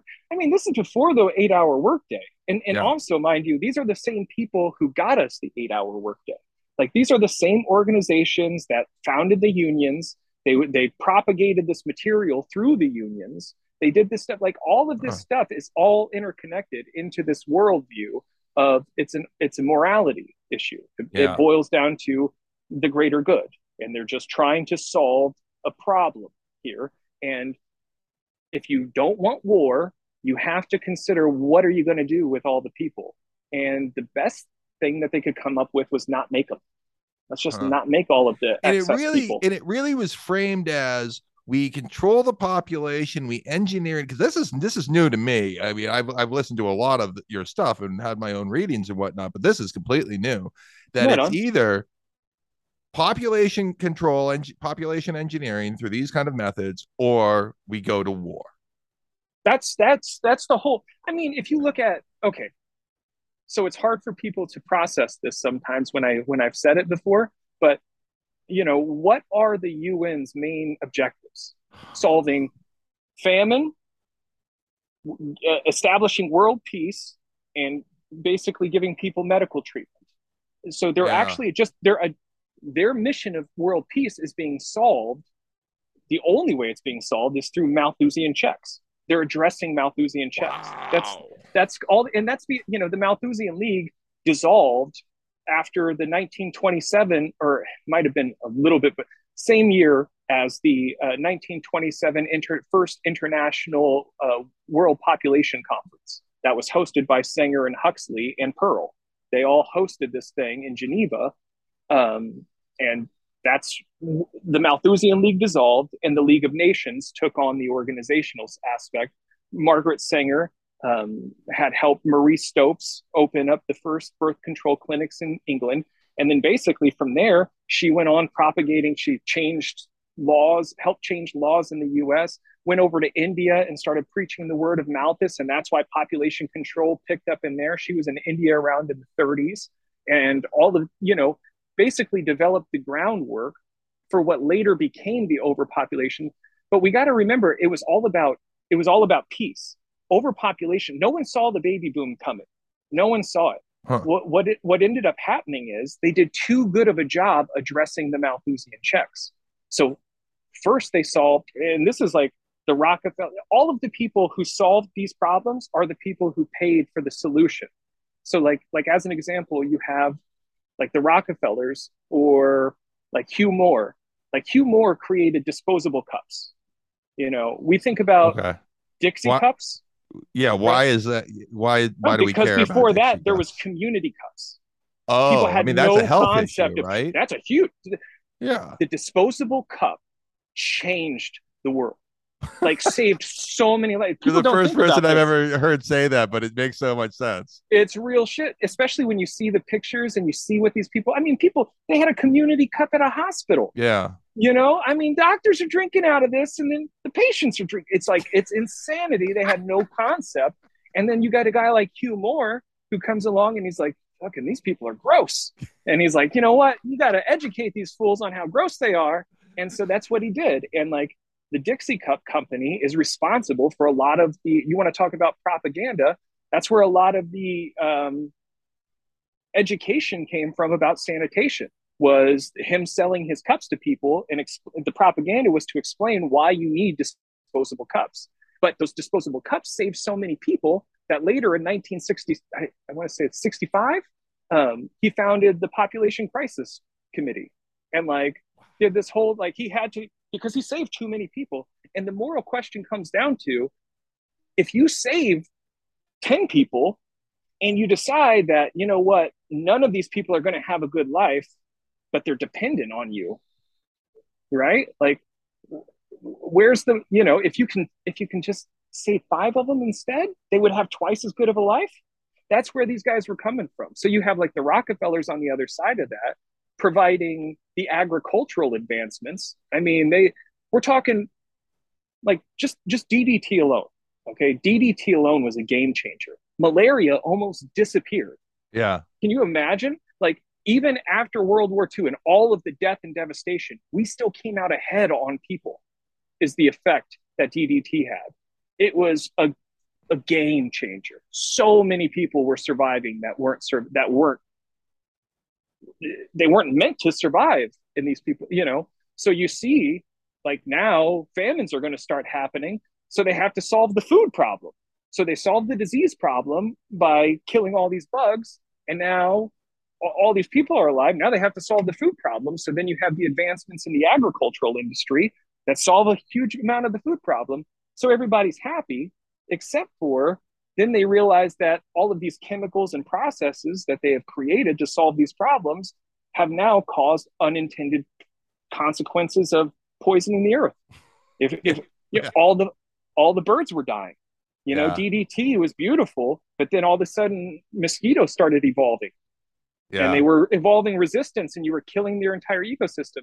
So that's where you get Silent Spring, and Silent Spring is born out of that's Rachel Carson, who, you know, the foreword of her reprint was written by Julian Huxley. You know, Oh, they're a and great. Silent Spring is when all the birds died. No, Silent Spring was the book that started the environmental movement by Okay. all pretty much all accounts. That's wrong. I mean, that's not Sure. true. She was. I mean, there's like like this book right now. Nobody should read it. It's a terrible book, but it's called Road to Survival. This was one of like her inspirations, and it's like amateur scientists taking on big questions, and that's the tradition that started. So like Huxley's generation was all about the world's leading experts were the ones publishing the books. Then you have the paperback revolution, and all of a sudden way more literacy starts exploding, and way more people start, and then you get the non-experts weighing in, and you get the people who were outside of the actual systems. So a non-chemist weighing in on chemistry was insane, but all of her points were extremely valid, and she was addressing it from a biological standpoint, saying this is just murder, you're killing it, and then it's for very limited gain. Like right now we're gaining all of these people, but within 10 to 20 years we're not going to be able to use the chemicals anymore because Yeah. the soil's going to be gone. We're not going to be able Yeah. to you're messing with the life cycle, and that's Yeah. where the EPA got developed, and from that's where like the government, because the government had to get involved because the scientists came out and said, "Excuse me, man, we're the experts. We know what we're doing, and these chemicals are helping people. They're saving people. More people are alive now than have ever lived. You're just a curmudgeon. Get out of here." Yeah. And it was, you know, John F. Kennedy stepped forward and said, well, the government's going to do an independent study. And when they did their independent study, they said, well, Miss Carson made a lot of really solid points. And that's when we started getting those are the first environmental regulations come from there. And Hmm. that's where the Sierra Club got super involved. You know, the Sierra Club comes out of this wave of college educated people reading Silent Spring. You know, they're the main, it was, first off, women scientists are like gold to marketing. You know, like you just like Margaret Mead at the time was one of the biggest names in the world just because she was a woman scientist. But if you ask what kind of a scientist, a lot of people at the time couldn't tell you, but they knew her name. I'm going to Rachel tell my Carson. wife that too. So I don't know if you know she's a scientist. That's awesome, you know, and you know the world needs more, I guess. But it's just, you know, that's what we're told all the time. But there's at that time, she wasn't even really the scientist they were making her out to be. Like Yeah. everyone was assuming that she was doing all these in-depth studies and all this stuff, but she wasn't. She was just reading other people's work and describing it beautifully. Yeah. She was taking other people who can't convey their message appropriately and conveying it through just a beauty. It's probably the most beautiful work ever written on the subject. I can't, you know, I have zero hate for Rachel Carson, but she was not, you know, you know, everybody know it's kind of like a joke that like when she wrote the sea around us, like her first hit, everyone thought she was this like famed oceanographer and she had never even been scuba diving, you know, but she doesn't correct anybody because otherwise you lose the argument with the expert in the white lab coat. So at the time it was this lady versus those people. She ended up dying of cancer, and ever since then, the establishment, anytime an establishment expert speaks, it's completely disregarded. They became the enemy. So the people who work for the oil companies, the chemical companies, all those people went from your life-saving, friendly neighborhood scientists of the Right. 50s to into the 60s. They The were the ones that were enemies. responsible for the population boom. And yeah. Yeah, the Yeah. reason that you all have such a great life, that you're Yeah. able to go ahead and burn your bras and throw your books and do all that stuff, like your whole existence, the people that you owe that to, yeah, they're the bad guys, and they were out to get you the whole time. It's just, Right. and they're Right. right. To a certain extent, there were profit models Well, going, there's but I always think, profit motives, right? Like, I mean, that's the optimization problem. You're but optimizing to something, that's dollars, and everybody aligns to that, and there's and always fallout. especially, yeah, and especially at the time, capitalism versus socialism was huge, so Yeah. the competitive edges were huge. And I mean, these were super debatable stuff, but I think a lot of it just comes down to blind spots. Yeah. And those specialization blind spots are killers, because you get so locked into what you're focused on that, everything, you become a hammer, everything starts Yeah. looking like nails, and you can't even envision a world without your nails, because your nails are your nails. Yeah. There's, once you become so good at one thing, like, my brother's a professional like game player, right? And so That's I've rad. been, yeah, yeah, he's Magic the Gathering, Hearthstone, stuff like that.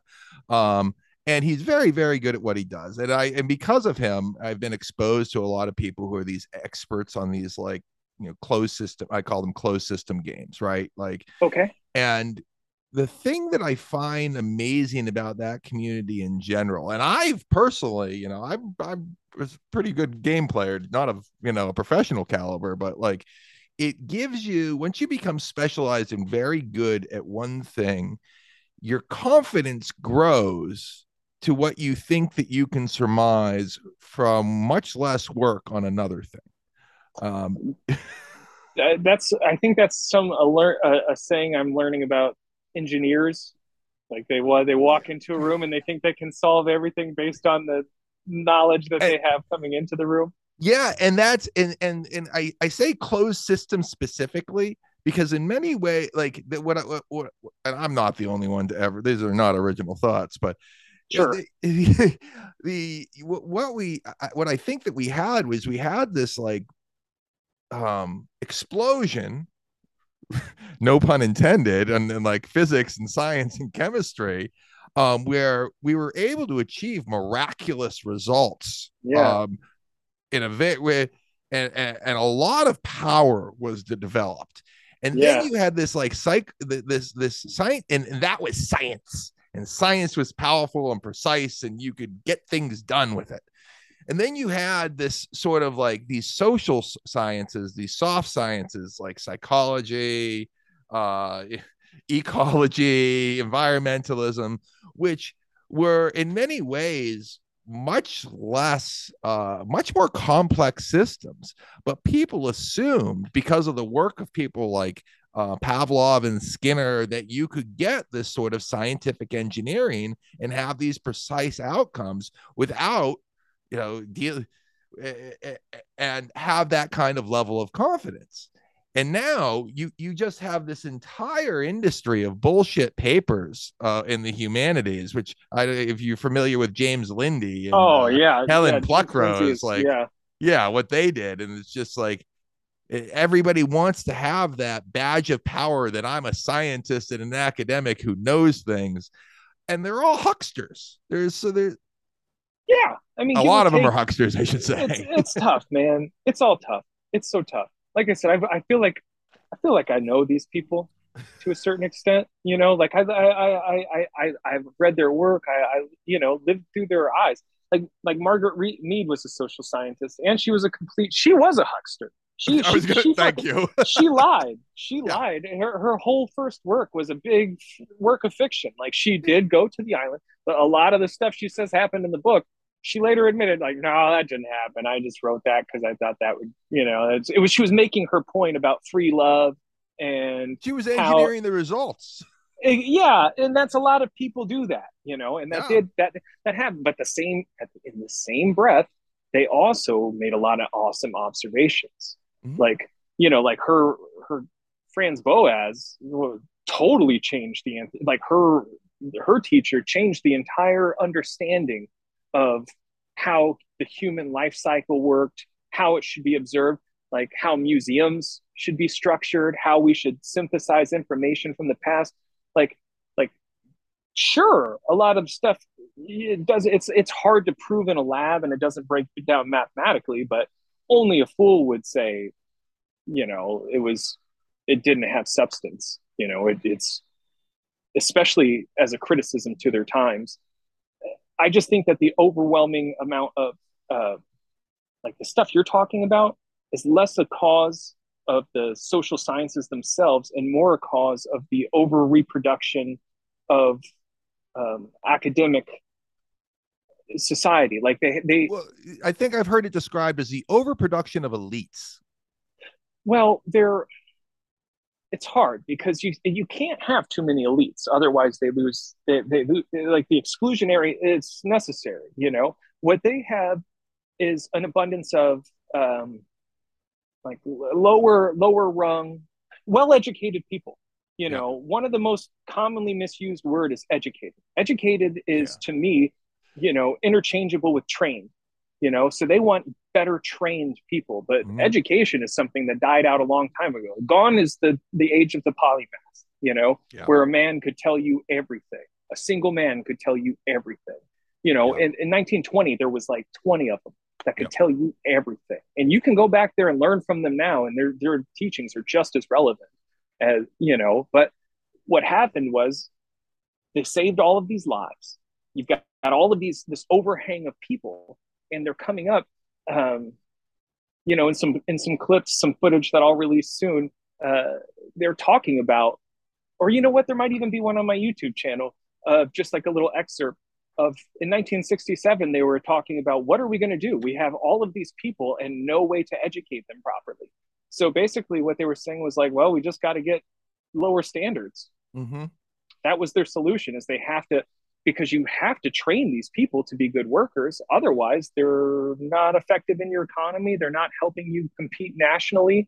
These are national economies competing. You can't just have a generation of duds, so they built out the institutions, they padded the PhD market, and then also the Ford Foundation, along with, the Rockefeller Foundation, and say I think Carnegie might be the largest investor in the humanities, but to the great extent, all of that humanities investment came right here at the same time period we're talking about with UNESCO, at the turn of like into the 1950s. So when you come away from war, that's when they started shifting more towards the humanities. Within about 10 years, they recognized this huge population explosion, and that's when the humanities started shifting to address that. And 10 years later, that's when you get And that's the the environmental environmentalism ecology, right? That's where all of the, not just the environmentalism ecology. I mean, this is But where population, but birth control, no, civil rights, like civil all of rights. this, like the entire civil rights movement is How does also, have a civil rights map into this line of thinking? well, it's the humanities, dude. Okay. It's the idea of rights comes from the humanities. Yeah. The humanities are not a bad thing. And, though psychology, yes, I think, no one should take psychologists too seriously, but only a fool would discredit the accurate observations that they've made and the insights that have been provided from, like Skinner. His work falls apart in later generations.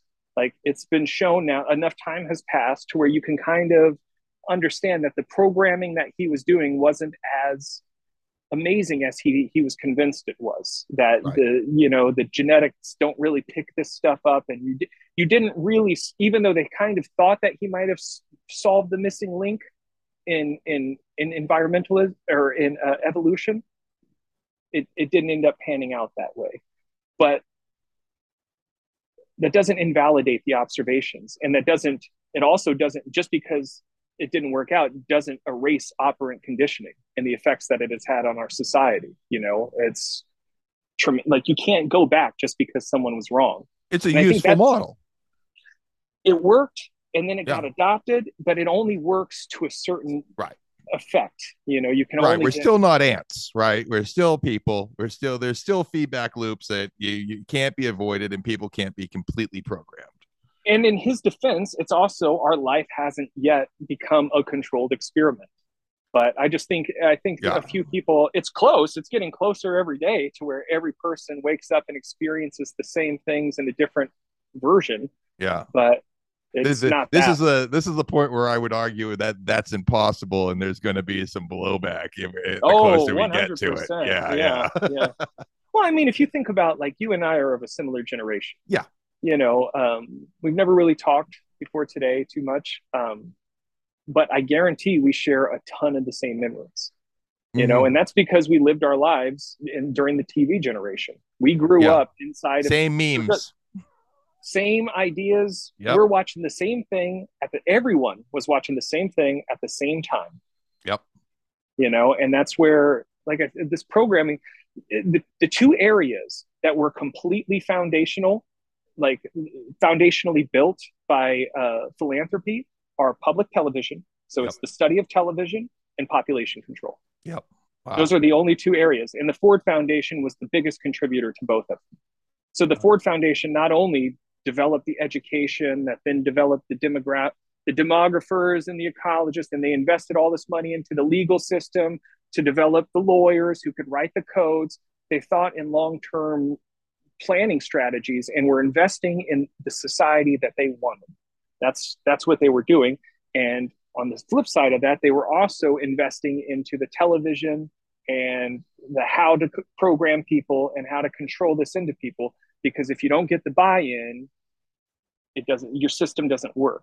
But Yeah. you can read it. I mean, the Ford Foundation annual reports are the most instructive guide to any year you want to learn about. You can learn about what happened 10 years later by going, like, okay, so you're learning about something in 1977, go back to the 1967 Ford Foundation annual report and see what they were investing in. Wow. And that's where you get the cultivation of PhDs. So that's where the people start popping up for these professions. So the guy who wrote *Sapiens*, Urav. The Yuval guy. I still Yeah, haven't yeah, figured him out yet. Yeah. yeah. Okay, I was wondering if you had a take on him, because everything that you were just talking about reminds me of like what gets quoted, at least on Twitter, from him, like in his association with the WEF and whatnot, and how programming humans is basically a solved problem. I think is Yeah, probably that's a yeah. scary prognosis. I And don't he's believe not. him, but I don't. I mean, it's hard to say that he's wrong. And just that, like, and once again, I haven't dug in. yeah, I don't yeah, know. Maybe he is. Maybe when I break it down, I'm like, oh, that's where he missed. But just on the surface of that, yeah, that sounds pretty. Like, I stay away from contemporary sources. I think almost anything post 2000 is almost garbage comparatively. I mm, mean, when you spend all day reading the work from actual, like I said, you're reading, like, Bertrand Russell was my first guide to this. mm-hmm, It's like not a lot of people hold up to Bertrand Russell. You yeah, can't read a modern scholar who has these insights. It's just the goods aren't there. So I haven't,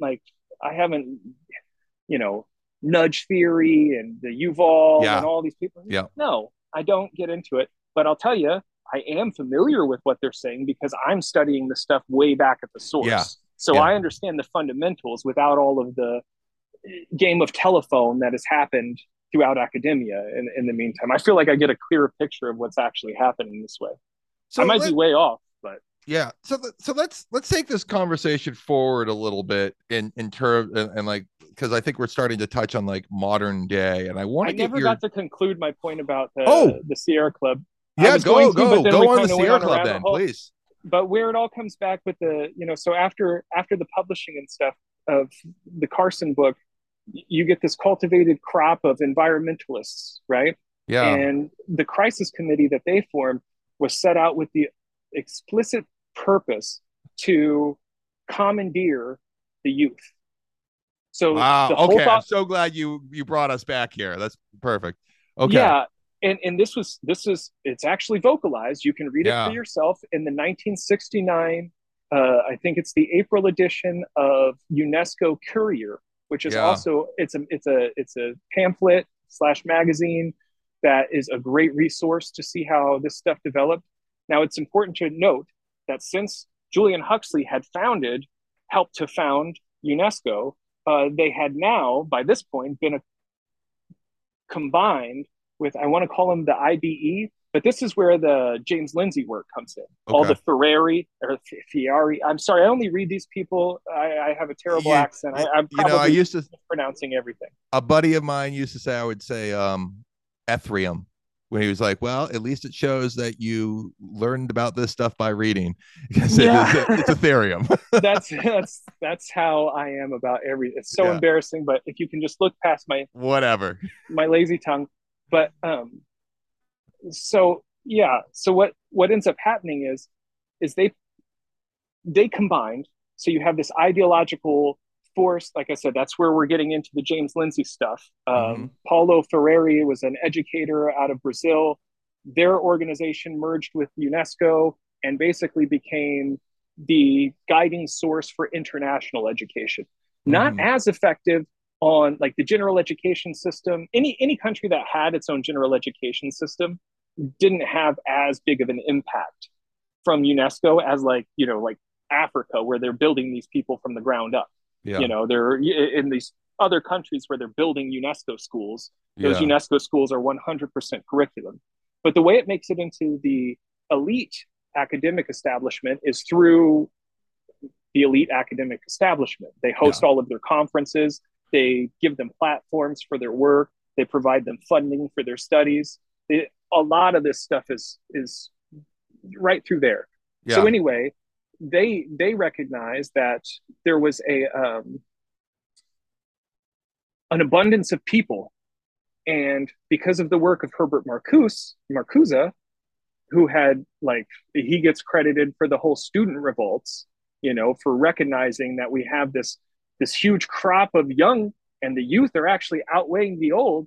Like, we have more young people than we have old people.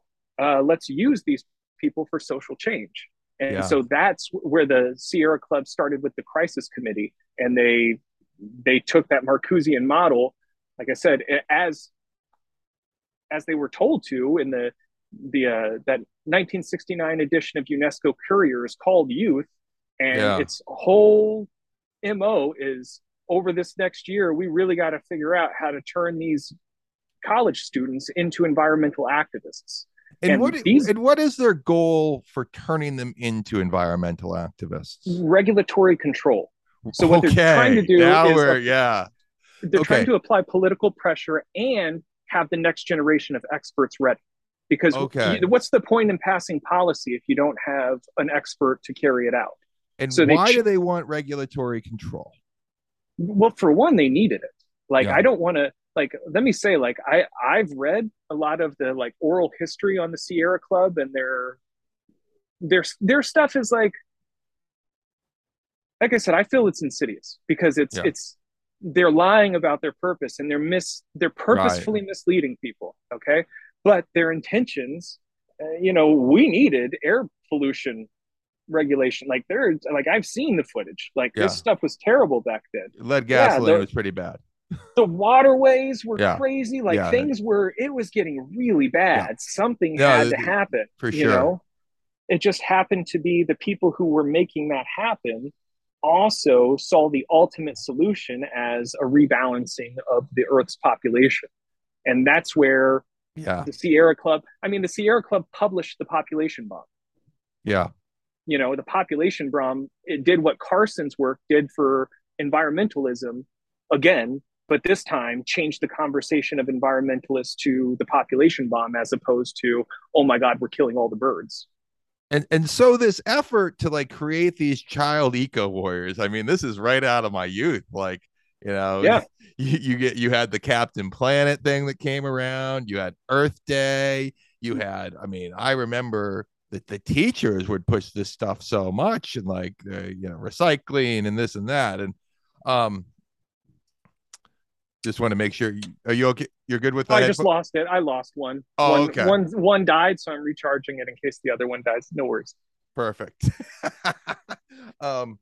And And it's like I bought it hook, line, and sinker Oh, me too. for Yeah. for years. And that, and now, I mean, I'm not an expert on this stuff in any way, shape, or form, but I'll tell you, I'm highly skeptical of the pending climate emergency. Right? It's like all of their predictions and seem to fall flat. It seems No, that's a see. These are that's a hard argument okay. because you can't you can't look at something like Captain Planet and stuff comes 20 or 10, yeah, 20 years after, 20 Yeah, years after the events we're talking about. And just for the record, the Earth Day that we celebrate 1970, like that we celebrate on April 20th, that is not Earth Day. That is not yeah. Earth Day. That is a huge misunderstanding. Nobody understands that was actually a teach-in. That was a week-long teach-in that commandeered the name Earth Day, which had already happened on during the solstice in March. And that was also like that was a, so it was they were two completely different things for two completely different reasons. But this one happened after that one and just stole all of that guy's everything. Just wrote him out of history. His name's like Huh. John McConnell. Check him out. It's crazy. They wrote him out of history. Dennis And Hayes what was has John written him McConnell out of history. pushing versus It like was the world peace. Earth Day okay. was about world peace, nuclear disarmament. Remember, this is the Cold War, the Oh, height of and the they Cold and War. they and they They made turned it it into about an environmentalism. overpopulation. Yeah, no, it was environmentalism, but it wasn't like a overpopulation I environmentalism. see. It wasn't like just for context. 420 1970 is the centennial of Lenin. So Okay. there was this huge socialist element like Barry Commoner and all of the people out of the Sierra Club at that time were devout socialists. Right. And there was Yep. a social economical upheaval that they were trying to launch. They were basically trying to commandeer the civil rights movement at the end.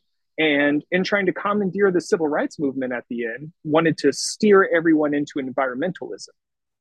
And that's basically the whole plan. And the environmentalism is really just an all-encompassing framework for them to impose social change through communism. It's ultimately the goal for that sect. John McConnell's not in that area. John McConnell was just he developed his idea for Earth. They both were developed. Both ideas were developed at UNESCO meetings. John McConnell's was at an earlier meeting, and it was actually called Earth Day.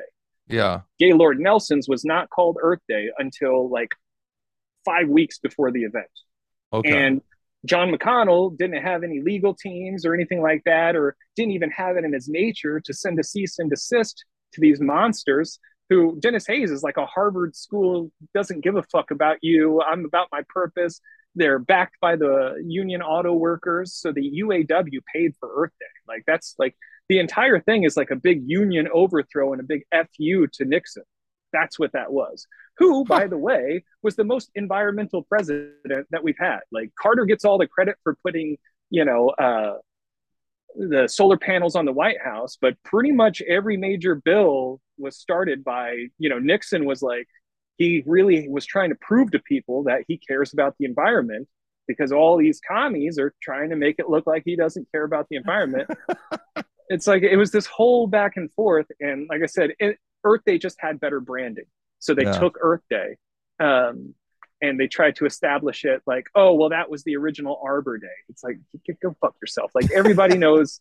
And like you can even see it in their writings. They kind of like I said, the oral histories are great on the Sierra Club. You should, if anybody's interested, go check it out. You can read the You conversations. need to They'll do a tell you in their video on own the words. Sierra Club, I feel like.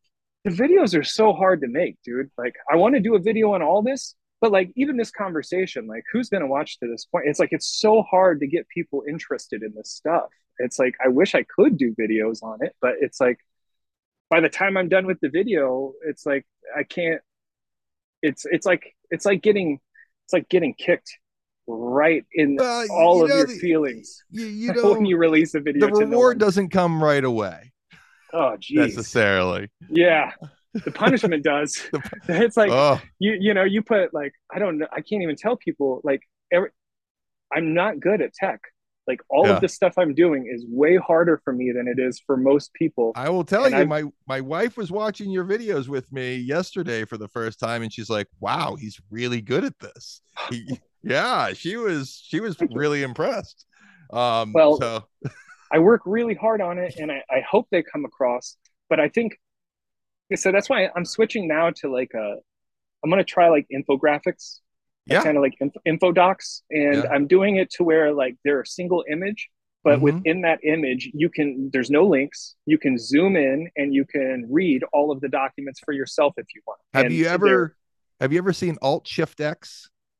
mm-mm. He does. You should check this out because he Okay, does this, and he does these recaps for like Game of Thrones and House of Dragons, okay, and I just think he uses this sort of zooming in. He just does it to create these videos, which are yeah. these like mosaics of all the stuff that he's sharing. See, that's the kind of idea that I'm going for, Yeah, it reminded and me I'm of going to that. do explainers of those. But I want it to exist without the video, like because I want you to be able to look at it and you can tell what's going on with Yep. it. You can spend 2 minutes or 2 hours. You can read every document on this, or you can just take the fine notes and follow it to the end and kind of get it. Or you can Check out. watch the video and I'll break it down. There's a specific application, and I don't know what the name of it is that Alt Chef X uses that you can use where it's, yeah, you can go from any level of granularity and you can zoom your video in and out. And I think it would be, and I imagine you can share it as a presentation that has all the artifacts in it, like you're talking about. Yeah, I mean, and I'm pretty good with like the back end. I'm finally getting to a point of proficiency. Like Yeah. it's taken. I mean, we're 2 years into this, and I'm just now kind of getting proficient. But I'll Yeah. tell you, the fact like the stuff is there. Like I've got all of the information and all the files and all the receipts. I've got all the. I'm so anxious to get into this conversation because so many people are having it wrong. Yeah. Yeah. So okay, I'm gonna gear us back a little bit Yeah, please. towards my agenda here. Because I've got to stop in about 20 to 30, we'll say like 30 minutes from now. I don't know how Um, much longer my headphone will hold up, but if it does break, I'll just switch over you'll to just the switch to manual the other one. headphones. Yeah, I got other headphones. So I'm so because you made this perfect bridge with your last comment about how it's communism, right? And because that's what I've seen and why Aspects of it are. aspect. I mean, it's murky, right? It's Well, like, there's multiple groups, you know. yeah, So you have like the Sierra clubs and the right, people like that who have been infiltrated to a great extent by ideologies, and those yes, ideologies, it used to be for a period it was eugenics, for yep, a period it's been Malthusianism, yep. and that period seems to have now shifted to this weird social justice era view that is terrifying And me. It's like, you can track, and I am right there with you. I think the social justice, um, trans movement, like all of this sort of stuff going on right now is like terrifying beyond what I thought I would observe in my lifetime. And I was yeah, a cynical individual, yeah. for a long time. You feel like you can track in your research the lineage from these like 1970s environmental movements, social movements through present day social justice warrior and Antifa shit like that. Yeah, not as well on the like the philosophy side. Like Lindsay Yeah, goes into a lot of like breaking down the core of their yeah, ideas. I'm good at the who's, wins, what's, and where's, yeah, you know, and from that, sometimes I can say a why, you yep, know, but Lindsay seems to kind of sometimes read someone and be able to, you know, intuit where this, like, he knows that roadmap. I've tried to collaborate with him, but yeah. I don't think he's interested in my work. But like, I feel like Give it if I had, time. yeah, maybe, you know, who Yeah, knows? But there's it's not for everybody. So, and like you said, you have to kind of have an interest in this stuff. yeah, And he's probably doing. He's got his own process. You know, that guy was he was here way. He turned my lights on to a great yeah, extent. So I got yeah, yeah, nothing. I got nothing but respect for that guy. You know, he's up there. But what I can trace is the people and the places and when and like I said, some of that I can intuit why. And when we get into like the Ted Turner era is when you see the social justice movement actually emerge. Mm-hmm. And that is essentially, it's a byproduct of having two things. One, solved all the major problems by then. That Mm. was the biggest one. Because those Really? social, Okay. yeah, the social justice problems existed in 19, like you can go back and you can read like Barry Commoner, who is well known as like the father of ecology, like one of the Yeah.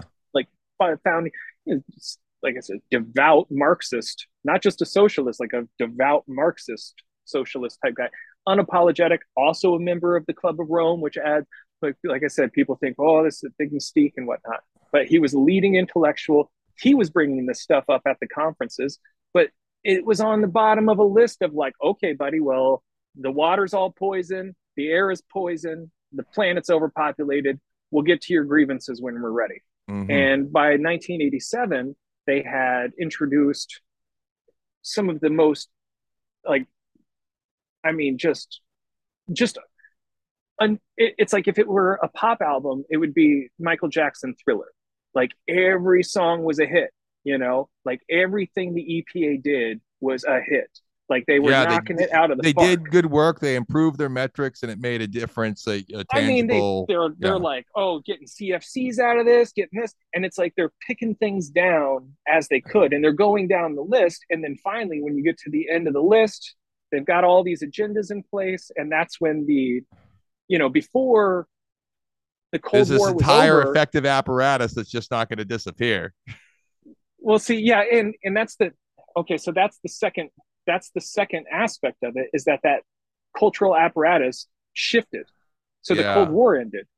So once the Yeah. Cold War was over, bringing up socioeconomic justice and changes in the environmental discussion no longer automatically made you a threat as a communist because Americans had defeated communism. You know, Gorbachev, by the way, also a member of the Club of Rome.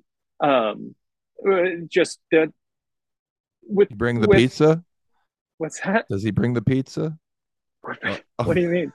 oh, he was just found naked on the streets of like DC trying to go get pizza drunk one time. Gorbachev? Oh yeah. Yeah, look Oh, that I up. didn't know about that. Oh That's yeah, he did a commercial for Pizza Hut because of it. well, there was a lot of like Ted Turner was a really important person for bridging the gap and kind of combining the societies a little Mm-hmm. bit, you know. And when the Cold War finally ended, they could kind of reintroduce these ideas, and that's where they started pushing it through. And it kind of got introduced through what they call social development goals, and that's Yeah. SDGs, and that was developed. I sent you some information about that. Mm-hmm. You should check that out because it's super informative. It really fills in the blank of how we got from 1987 to 1992 are probably the most important 5 year span of our modern age. Really? And so Yeah, what happens in those 5 years? that's where global warming becomes an agenda. Okay. That's where population control stops being an agenda. So they like women's empowerment comes out of those years. Yeah. So before that, you have the Decade of Women. So that ended in 1985, and that's where the concept of women empowerment actually came from. Is that that's where they started mainstreaming that terminology, and I Mm-hmm. mean that that's not conjecture. You can go back and Yeah. sit through the meetings and hear them talking about it. It's basically they had to because China's one child policy had created a pile of dead babies Yeah. like three. So I don't know how many Tens there of was millions, we'll guess. the first, yeah, Yeah. and that's when Reagan denounced family planning completely, and he cut all funding for the United Nations Fund for Population Activities. And Okay. Reagan was like, no, and that's where the contention between deregulation and the Reagan, Reagan was coming at, he was like, all right, now you're regulating us to death. We have to put the brakes on the regulation a little bit. And he tried to do that. And then they responded to Reagan and they won a really big decision in 1984 that it's called Chevron deference.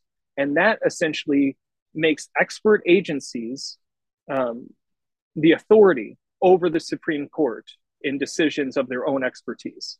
So the Supreme Court can't weigh in on what the EPA's expert thinks because the Supreme Court lacks the expertise to weigh in. So that's Didn't the what Supreme Chevron Court do deference. something about that recently? It's in the progress. So this is we're in the Okay, end stages of this game. That's why I I'm see. saying this is the most important time in our like this 5 year period. So Yeah, from 1980 with Chevron deference, that gave them the ability to conceive of the social development goals because now they had the authority to introduce these things through expert mechanisms. So now they have the this is delivery the system. expansion of the expert class with the power that came with it, because now that So, they're high on their horses of legal authority. and this is also where the narrative shifts. So that's where the shift to global warming overpopulation kicks in, because overpopulation was a hot button issue with abortion because of the one child policy, Right. and And you then know it became unpopular because we see how devastating that is in China. So that's not sellable anymore, and no it family loses its family luster. planning dropped off. The numbers in America went just they we just it completely fell off, and then we Yeah. actually the pro Goal life achieved. the pro life people started really making headway, like until I want to say like 1990 or 1990, somewhere in the 1990 till 1994. Women were not even informed that there could be negative side effects. Yeah. There was no you thought that this, like, and I've read some of the material. There's like they're basically sterilization, the only side effect is not having children. Yeah. Abortion, the only side effect is a better life. It's like You go transitioning get to male and female these days. it's very much like that, and these are actually the very interconnected world Yeah. we're dealing with. But yeah, so this is the transitory period, and the best book on this is Maurice Strong's "Where on Earth Are We Going?" And he talks about, because he was in charge of all of this. Like, he not only worked for Ted Turner's organization, Better World Society. He was the first president of that. He was also the head of the World Economic Forum, which became a thing in 1987. That's the same year they changed their name. So Mm-hmm. 1987 is where everything happened. That's where Black Monday happens. That's where the financial collapse happens. That then triggers all of these different changes that are going to start coming down the pipeline. That's when Robert Redford gets the greenhouse glasnost um, meeting together, where the Soviets and American scientists meet about global warming, and this is going to be the coming together that stops. And atomic energy was going to be a huge part of that solution. And do Like, we're you going to think? turn this conflict into a positive. I mean, do you think people are, or the elite leaderships, segment that we're talking about, are earnest about global warming in terms of like their actual fears, or is it that they just want regulatory control and want to It's introduce carbon credits and control markets? it's a mixture of both. Okay. There's I think the biggest thing that we have is an issue with compartmentalization. Mm-hmm. Just as an example, I was reading some contemporary work from the United Nations, like population people, and then I was also reading it from the United Nations women people, and then from the environmental, just to kind of touch base and see where that kind of stuff went. And a lot of them have, like, I think one of the director of one of these agencies was like, we need something to address population. Like, she doesn't even understand, because her own bylaws by this point are so convoluted. Like I said, Mm-hmm. you need a decoder ring to even read this stuff and understand it. The people who are running the organizations don't even understand that, yeah, you have a whole department that is addressing population, goofball. Like, you didn't know that? Like, you're the director of this. Like, yeah, here, let's go back. It happened in 1983 at this meeting. You got this passed, and then that was ratified by the General Assembly the next year. Yeah, you didn't know that? Yeah, you have the authority. It's a whole department. Steve runs it. They don't even know what the hand doesn't talk to the foot. Yeah. And the people who do know understand that, even though like you can't sell 100-year consequence to someone. That's Yeah. why, like, in my fifth episode, people, I don't know, I kind of like left some breadcrumbs, but Ted Turner continuously says 10 years away. Like, Ted Yeah. Turner continually. So in 1980, fucking Armageddon's 10 years away. Yeah. 1990, 10 years away. 2000, 10 years away. 2010, we're about 10 years out. AOC is fantastic about that one too. Yeah. It's It's always, beautiful. yeah. Yeah, it's he knows, but at the same time, he also knows that you won't respond unless he says this. So Yeah. you have One of to the have the urgency. One of the greatest salesmen of all time. So Oh, Ted Turner, yeah. And what a life. That guy is one of the most interesting people. How he doesn't have a bio doc, I don't yeah, know. It's talk about, wow, what a maniac. I love that guy. maniac. Oh, Uh, Learning about his life was an adventure. yeah. America's Cup captain. Like what? Oh, he was a legend before he even started network news. I mean, just a crazy dude, just crazy. And like, call it, shoot from the hip, call it like he sees it. Like, One of, says the one of my most, favorite, I don't wow. know if it's real or not, but I heard at one time there was an interaction between Ted Turner and Rupert Murdoch where Ted Turner goes to Rupert and says, "You, sir, are a low down, dirty snake."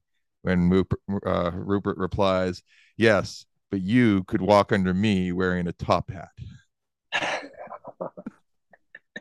Yeah, they had a rivalry. I wouldn't Yeah, put it it's past them. Yeah, let's see.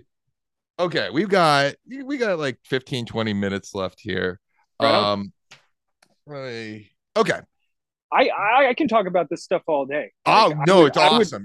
I would wear a shirt around that said "Ask me about Malthusianism" if I could find one. and I love to. You're the only person I can talk to this stuff about. My wife is tired of hearing it. I know my wife won't. Yeah, wife won't deal with me over this shit either. I say Uh, Malthusianism, and but she's like, "That's enough. Not at yeah, this house." no, this entire podcast is going to be my outlet for like bringing people in to discuss all these kind of things that like You're I'm not allowed like, to talk about anymore. I mean, it's I actually think that you can, because I've gotten so much out of podcasts and Sure. discussions between people. It's not so, and what I realize is it's not so much listening to somebody give a lecture on something, but two people having a discussion, a natural, free flowing discussion about a topic where I learn the most from, right? Yeah.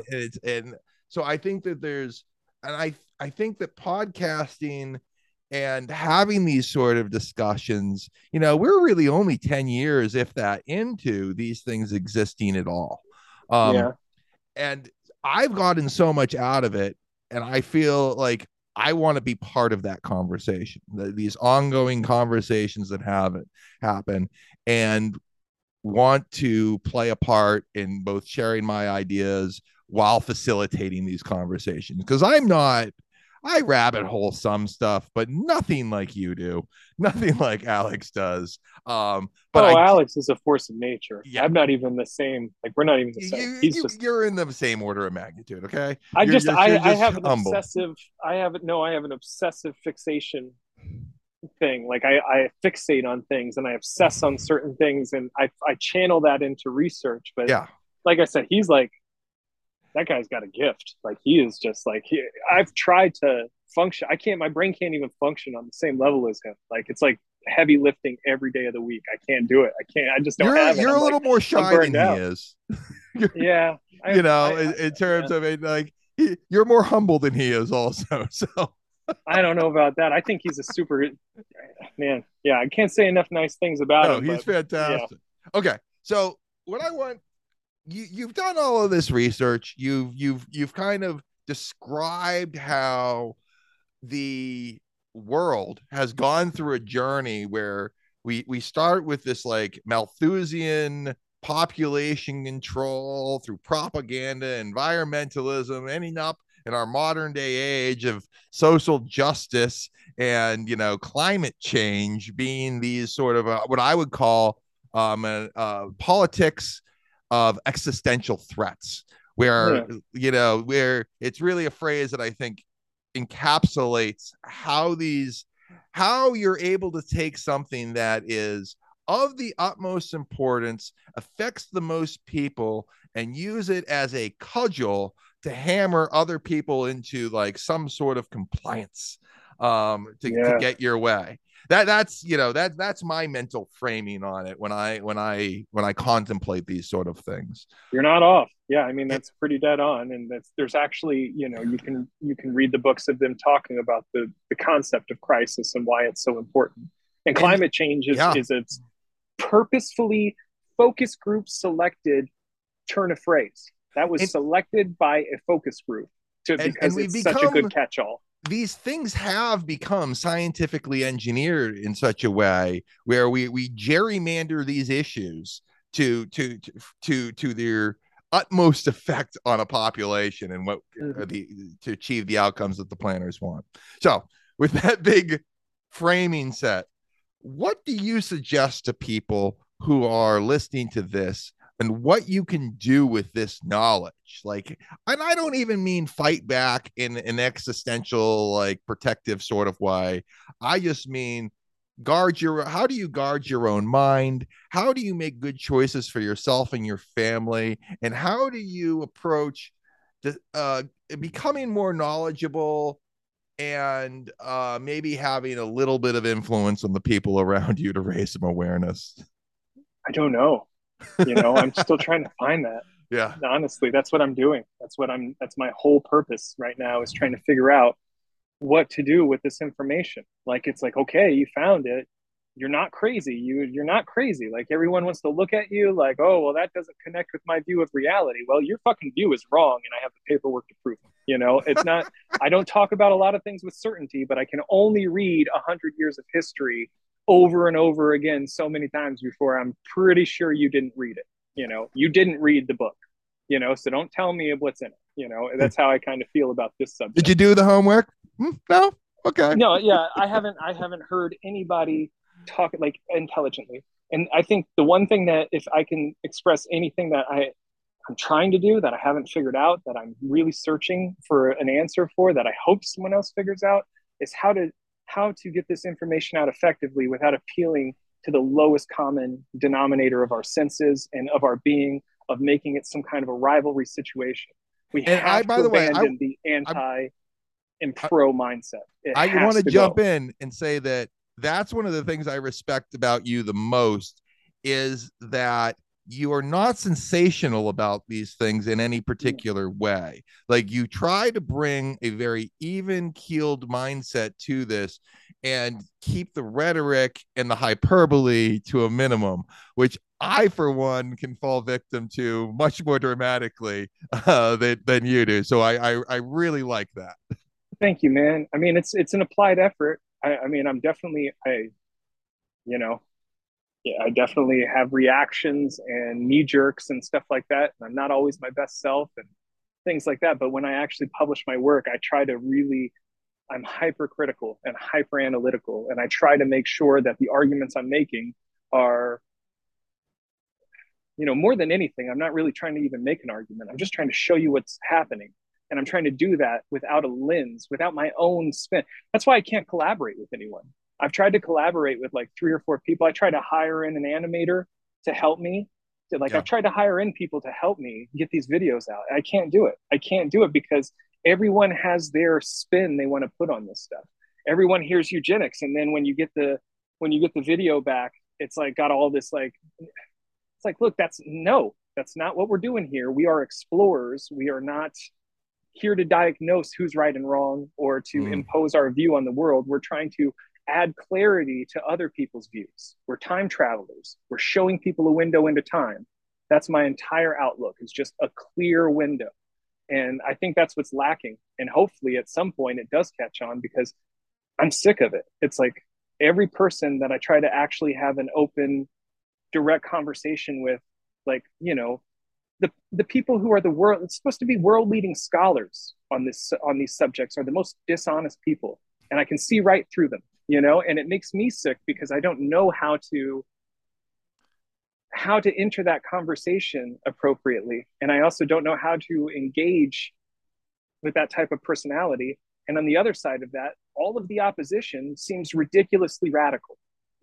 It's gone from like, oh, well, yeah, oil is the best thing, to where it's like there's people that are like they will deliberately pollute a lake out of resentment for an enemy. Oh The fuck God. is wrong with you? Like, Yeah. if you're doing, like, if you have, like, you've gone too far, and like, there, like, yeah, climate change is overblown, but it is real. Like, we do change our climates. Yeah. I Only a mean, fool would actually deny that. No one actually denies climate change, but people have been driven to the point of rejecting, like, no, carbon does nothing. It's like, well, tell that to the people in the biosphere who, had an overflow of carbon in their environment and went brain dead because of it, until they pumped oxygen in. Otherwise, the experiment was going to fail. Hmm. It has an effect on closed systems. You can't just keep introducing. And yes, it is overblown because you would have to burn all of the fossil fuel Yeah. at once, and it's all this radical stuff. But you can't have the conversation always be on absolutes.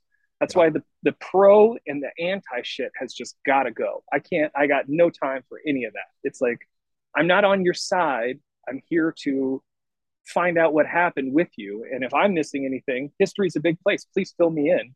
And in the meantime, that's what I'm when I like comment on somebody's stuff or say like, hey, that's not exactly what happened. That's not me being like a troll. I really care about what happened and I'd like some clarity in this conversation. So I'm trying to offer it. And I respect it when other people do the same for me.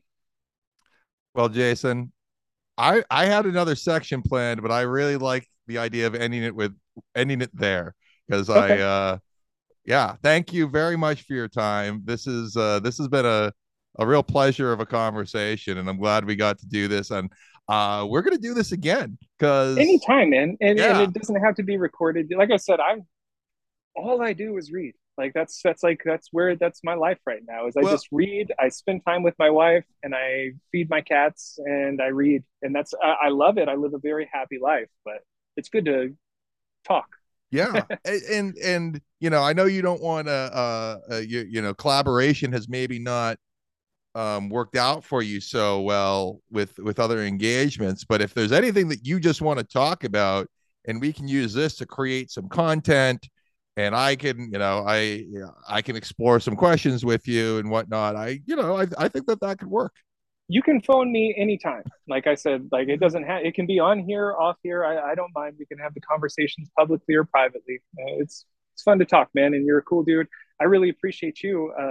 Not only just having this conversation, but behind the scenes, like you've been really helpful on critiquing my work and helping me through the process of sanity checks and stuff like that. I really value you, and I really appreciate your presence in the world. I appreciate that, and I think you just need to keep making the content and grinding through it and Thanks, bud. developing your voice, because you've only been doing this a year, and the idea that just because what you're doing hasn't caught up yet is no indication that it won't catch on. Yeah, you're always Um, one cosign away, you're just but my work's just exactly hard to cosign because you're just one Twitter share away yeah, you never from know. it blowing up, and I mean, what I've been telling you, you've already done this so much, and what I've been, hammering myself in my own head is like, just start making content, right? Just Yeah. keep doing it and refining it, and what do they say in the crypto world? And wag me, we're all gonna make it. I don't know what that means. Yeah, I, it's I but I support you. cool. Hey, Jason, it's been a lot of fun. Thanks for the Thank you. conversation. Appreciate you, and we'll chat again soon. Yeah. Cheers. Talk to you later.